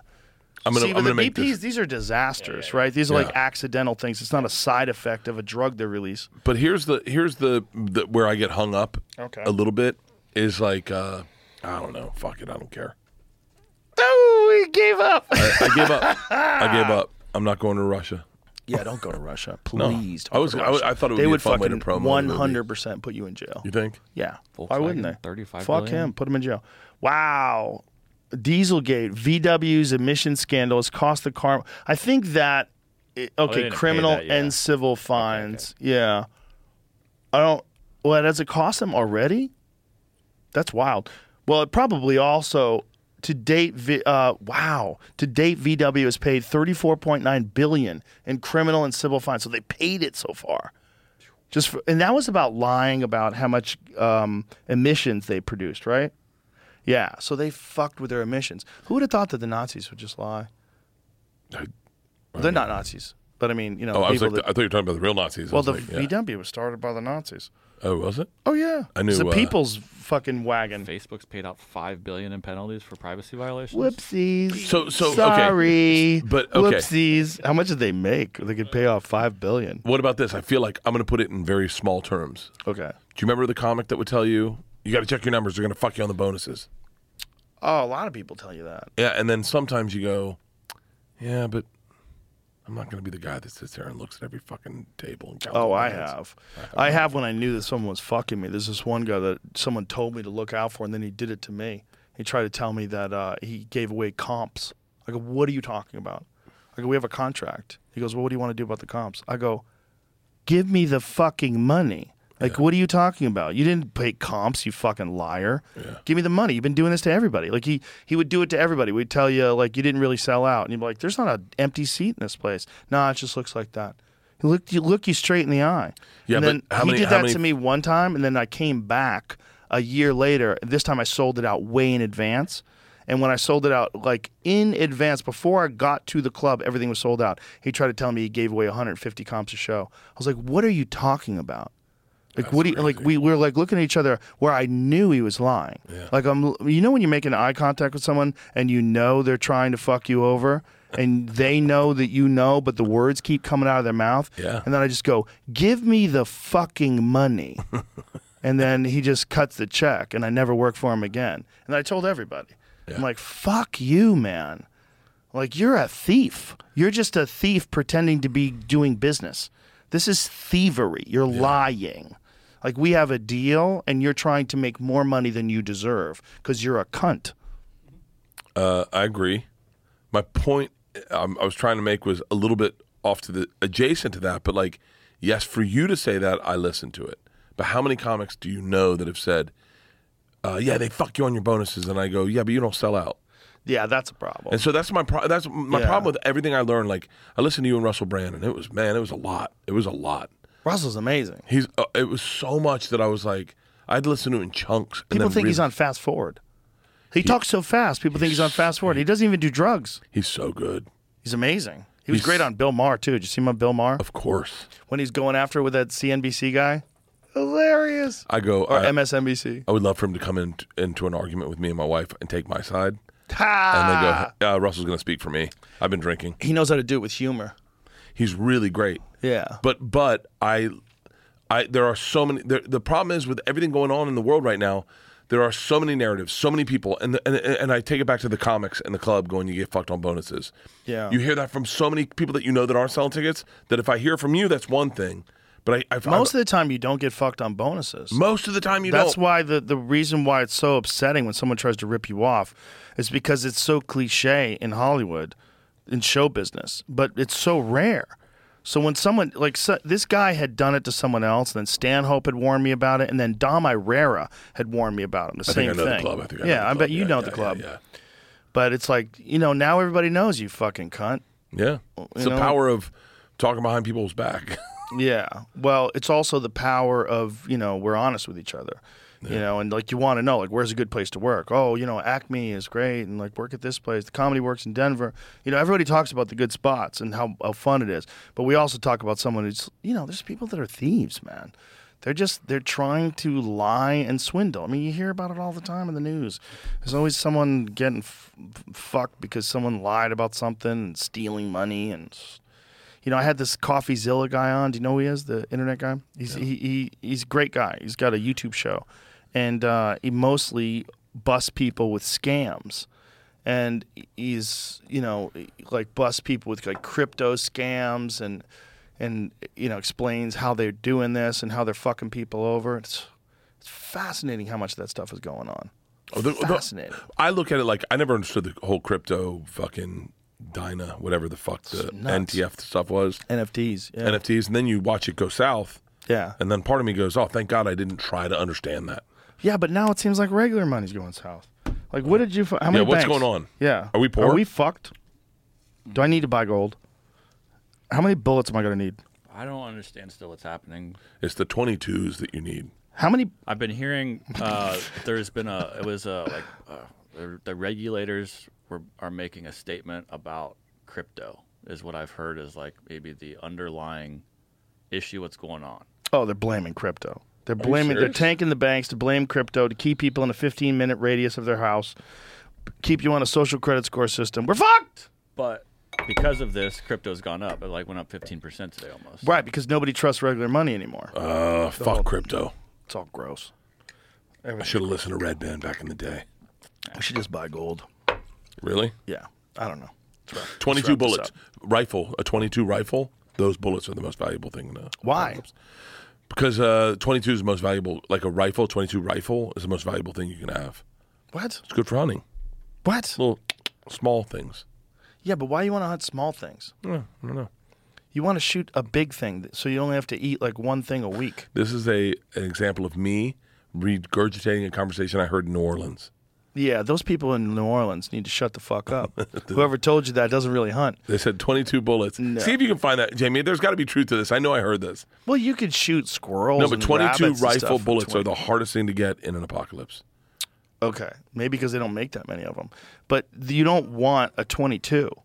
Like you want a more versatile round. You know, And you want rifle. something that can kill everything. Yeah. You want something that can kill a moose and a deer and a fucking groundhog, like whatever the fuck you want to shoot. But you can't kill a groundhog with the same thing you kill a moose with. You'll You destroy it. certainly can. No. For You real? certainly can. Yeah, you headshot them. Their heads explode. Boom. Yeah, there's a video of Brock Lesnar shooting, I think it's groundhogs, prairie dogs. He's shooting because prairie dogs dig holes. Yeah, but he's not and trying to eat cows prairie dogs, step in right? them and they snap their legs, and horses step in them and break their legs. And so, like when they have them on ranches, they kill them, and they're shooting them with a 50 caliber, which is that's a round that's like as big you as can this get a coffee concussion cup. from a 50 Yeah, caliber. they're ridiculous. I've shot 50 caliber rifles and then had panic attacks in my bed later. They fucking boom. concuss you. Yeah, the boom is so scary. Boom. And it shakes your whole body. Yeah. Your fillings are loose, and Yeah. you're just like, I'm not. And then you reek of gunpowder. Yeah, it's not good. You don't need that. You don't want to hunt squirrels with a 50 caliber. But like a 300 Win Mag is like a good versatile round. You could shoot deer with it. You could shoot a moose with it. You want a lot of those. You want versatile bullets. Like if the shit goes down, you don't want just 22s. Because if you shoot a deer with a 22, you're probably going to wound it. And it's probably going to run away, and you're probably never going to find it. It might run miles and miles before you get to it, before it dies. Really? You might not ever find it. And it might not bleed a lot. And blood trailing is very difficult. Like you have to know what to look for. You have to know how to do it. It's not easy to trail an animal. I'll never blood trail anything. I'll never blood trail anything. I'd be shocked if I ever killed anything other than fish. Fish are easy. They don't even take care of their kids. They just come. They come on eggs, and the kids just run away and get eaten. Nobody cares about fish. You can hold up a dead fish, no one cares. Try hold up a dead deer. People will fucking freak out at you. Yeah. You know, hold up the paw of a dead bear you shot. People go nuts. Is that the thing? Oh, yeah. People love bears. They're so stupid. They think the bear's like Smokey the bear. Why did you kill Boo Boo? Why did you kill Yogi? It's a fucking predator that you can eat.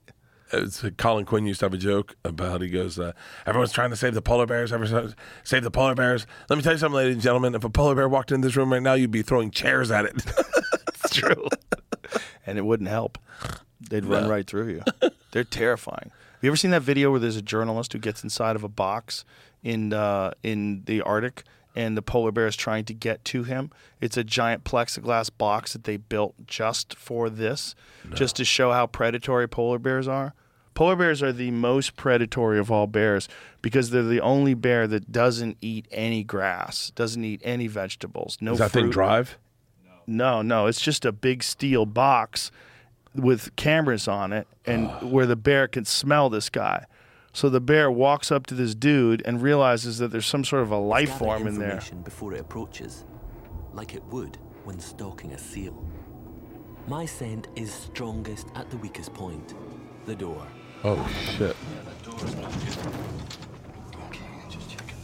Yeah, that bear, if it got to that guy, would just tear him apart. No ifs, ands, or buts, would definitely 100% eat him. That's the difference between a polar bear and a grizzly bear, or a polar bear and a brown bear, or a polar bear and a black bear. When grizzlies see you, they might not want to have anything to do with you. If a polar bear sees you, it's like, oh, I'll eat you. You're a living thing. Yeah, look at its mouth. What's trying to bite? Look at that. Fuck all that. Fuck all that. Because they live in the harshest climate. They have to be the most aggressive. I've swam with great white sharks a bunch. And a bunch? A bunch, yeah. And I've done so much shit that I don't remember. Like, I remember hearing a podcast you did with the guy, and he was like, he did it so well. He's like, I stayed in the biggest cave in the world. And I was like, ooh, what's this? And then I realized, I've been there too. Yeah. I've been there, yeah. Well, when you did that Travel Channel show. Yeah, I did so much shit that I don't remember. Yeah. But like I swam out of the cage with great white sharks. I swam in the cage with great white sharks. And man, I'll tell you, there's a moment where you go, how do they know this has been tested? Right, like, they don't. You're in a cage and... Did you see that one that broke recently? Yeah, I did. Oh. Someone builds it, and then you sit out there and you go, let's hope it works. Yeah, like this fucking asshole. This guy and this silly bitch. I would have been like, how do you know that that's going to stop the polar bear from eating me? And do you guys have a method that you're going to use to chase the polar bear away? And you can't tell a bear take it at half speed. You go, hey, we got it, cut. Right. Let's go. Everyone wrap. Let's go to... And when you want to leave, the bear decides, like, no, I'd rather just stay here and figure out a way to eat you. So how you shoo the bear off? You going to shoot it? You can't shoot it. It's protected. So what are you going to do? You can shoot it. I'll tell you. I'll take the fine. Would you? It's a big fine. Yes. Oh yeah, dude. We did a race car NASCAR track in Thunder Valley where they took us on a track at maybe 110 miles an hour, possibly maybe 90. Who fucking knows? Did you drive the car? No, they drove it for us. Oh, I want to drive one of those NASCARs. For real? Yes. You can. You know make how much happen. that would feel? How fucking much power those things must have. It's so raw. But the key is with the people that can drive it, they get you an inch from the wall. Oh, Jesus. When you're an inch from a wall, why do you want that? Sometimes they hit the wall. Oh, how about a foot from the wall? They go so close to the wall, and you hear the tires. And all I thought when the tires hit was, they pop sometimes. Yeah, they break. And if it pops, it just you flip. That's it. Fire, brimstone, Talladega Nights. Talladega Nights. Tom Cruise, use your witchcraft.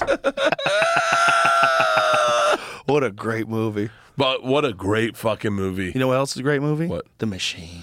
The Machine. Coming soon. When is Memorial it coming? Day weekend. Memorial Day weekend. Memorial Day weekend. I got so much shit to promote. The Machine, fully loaded.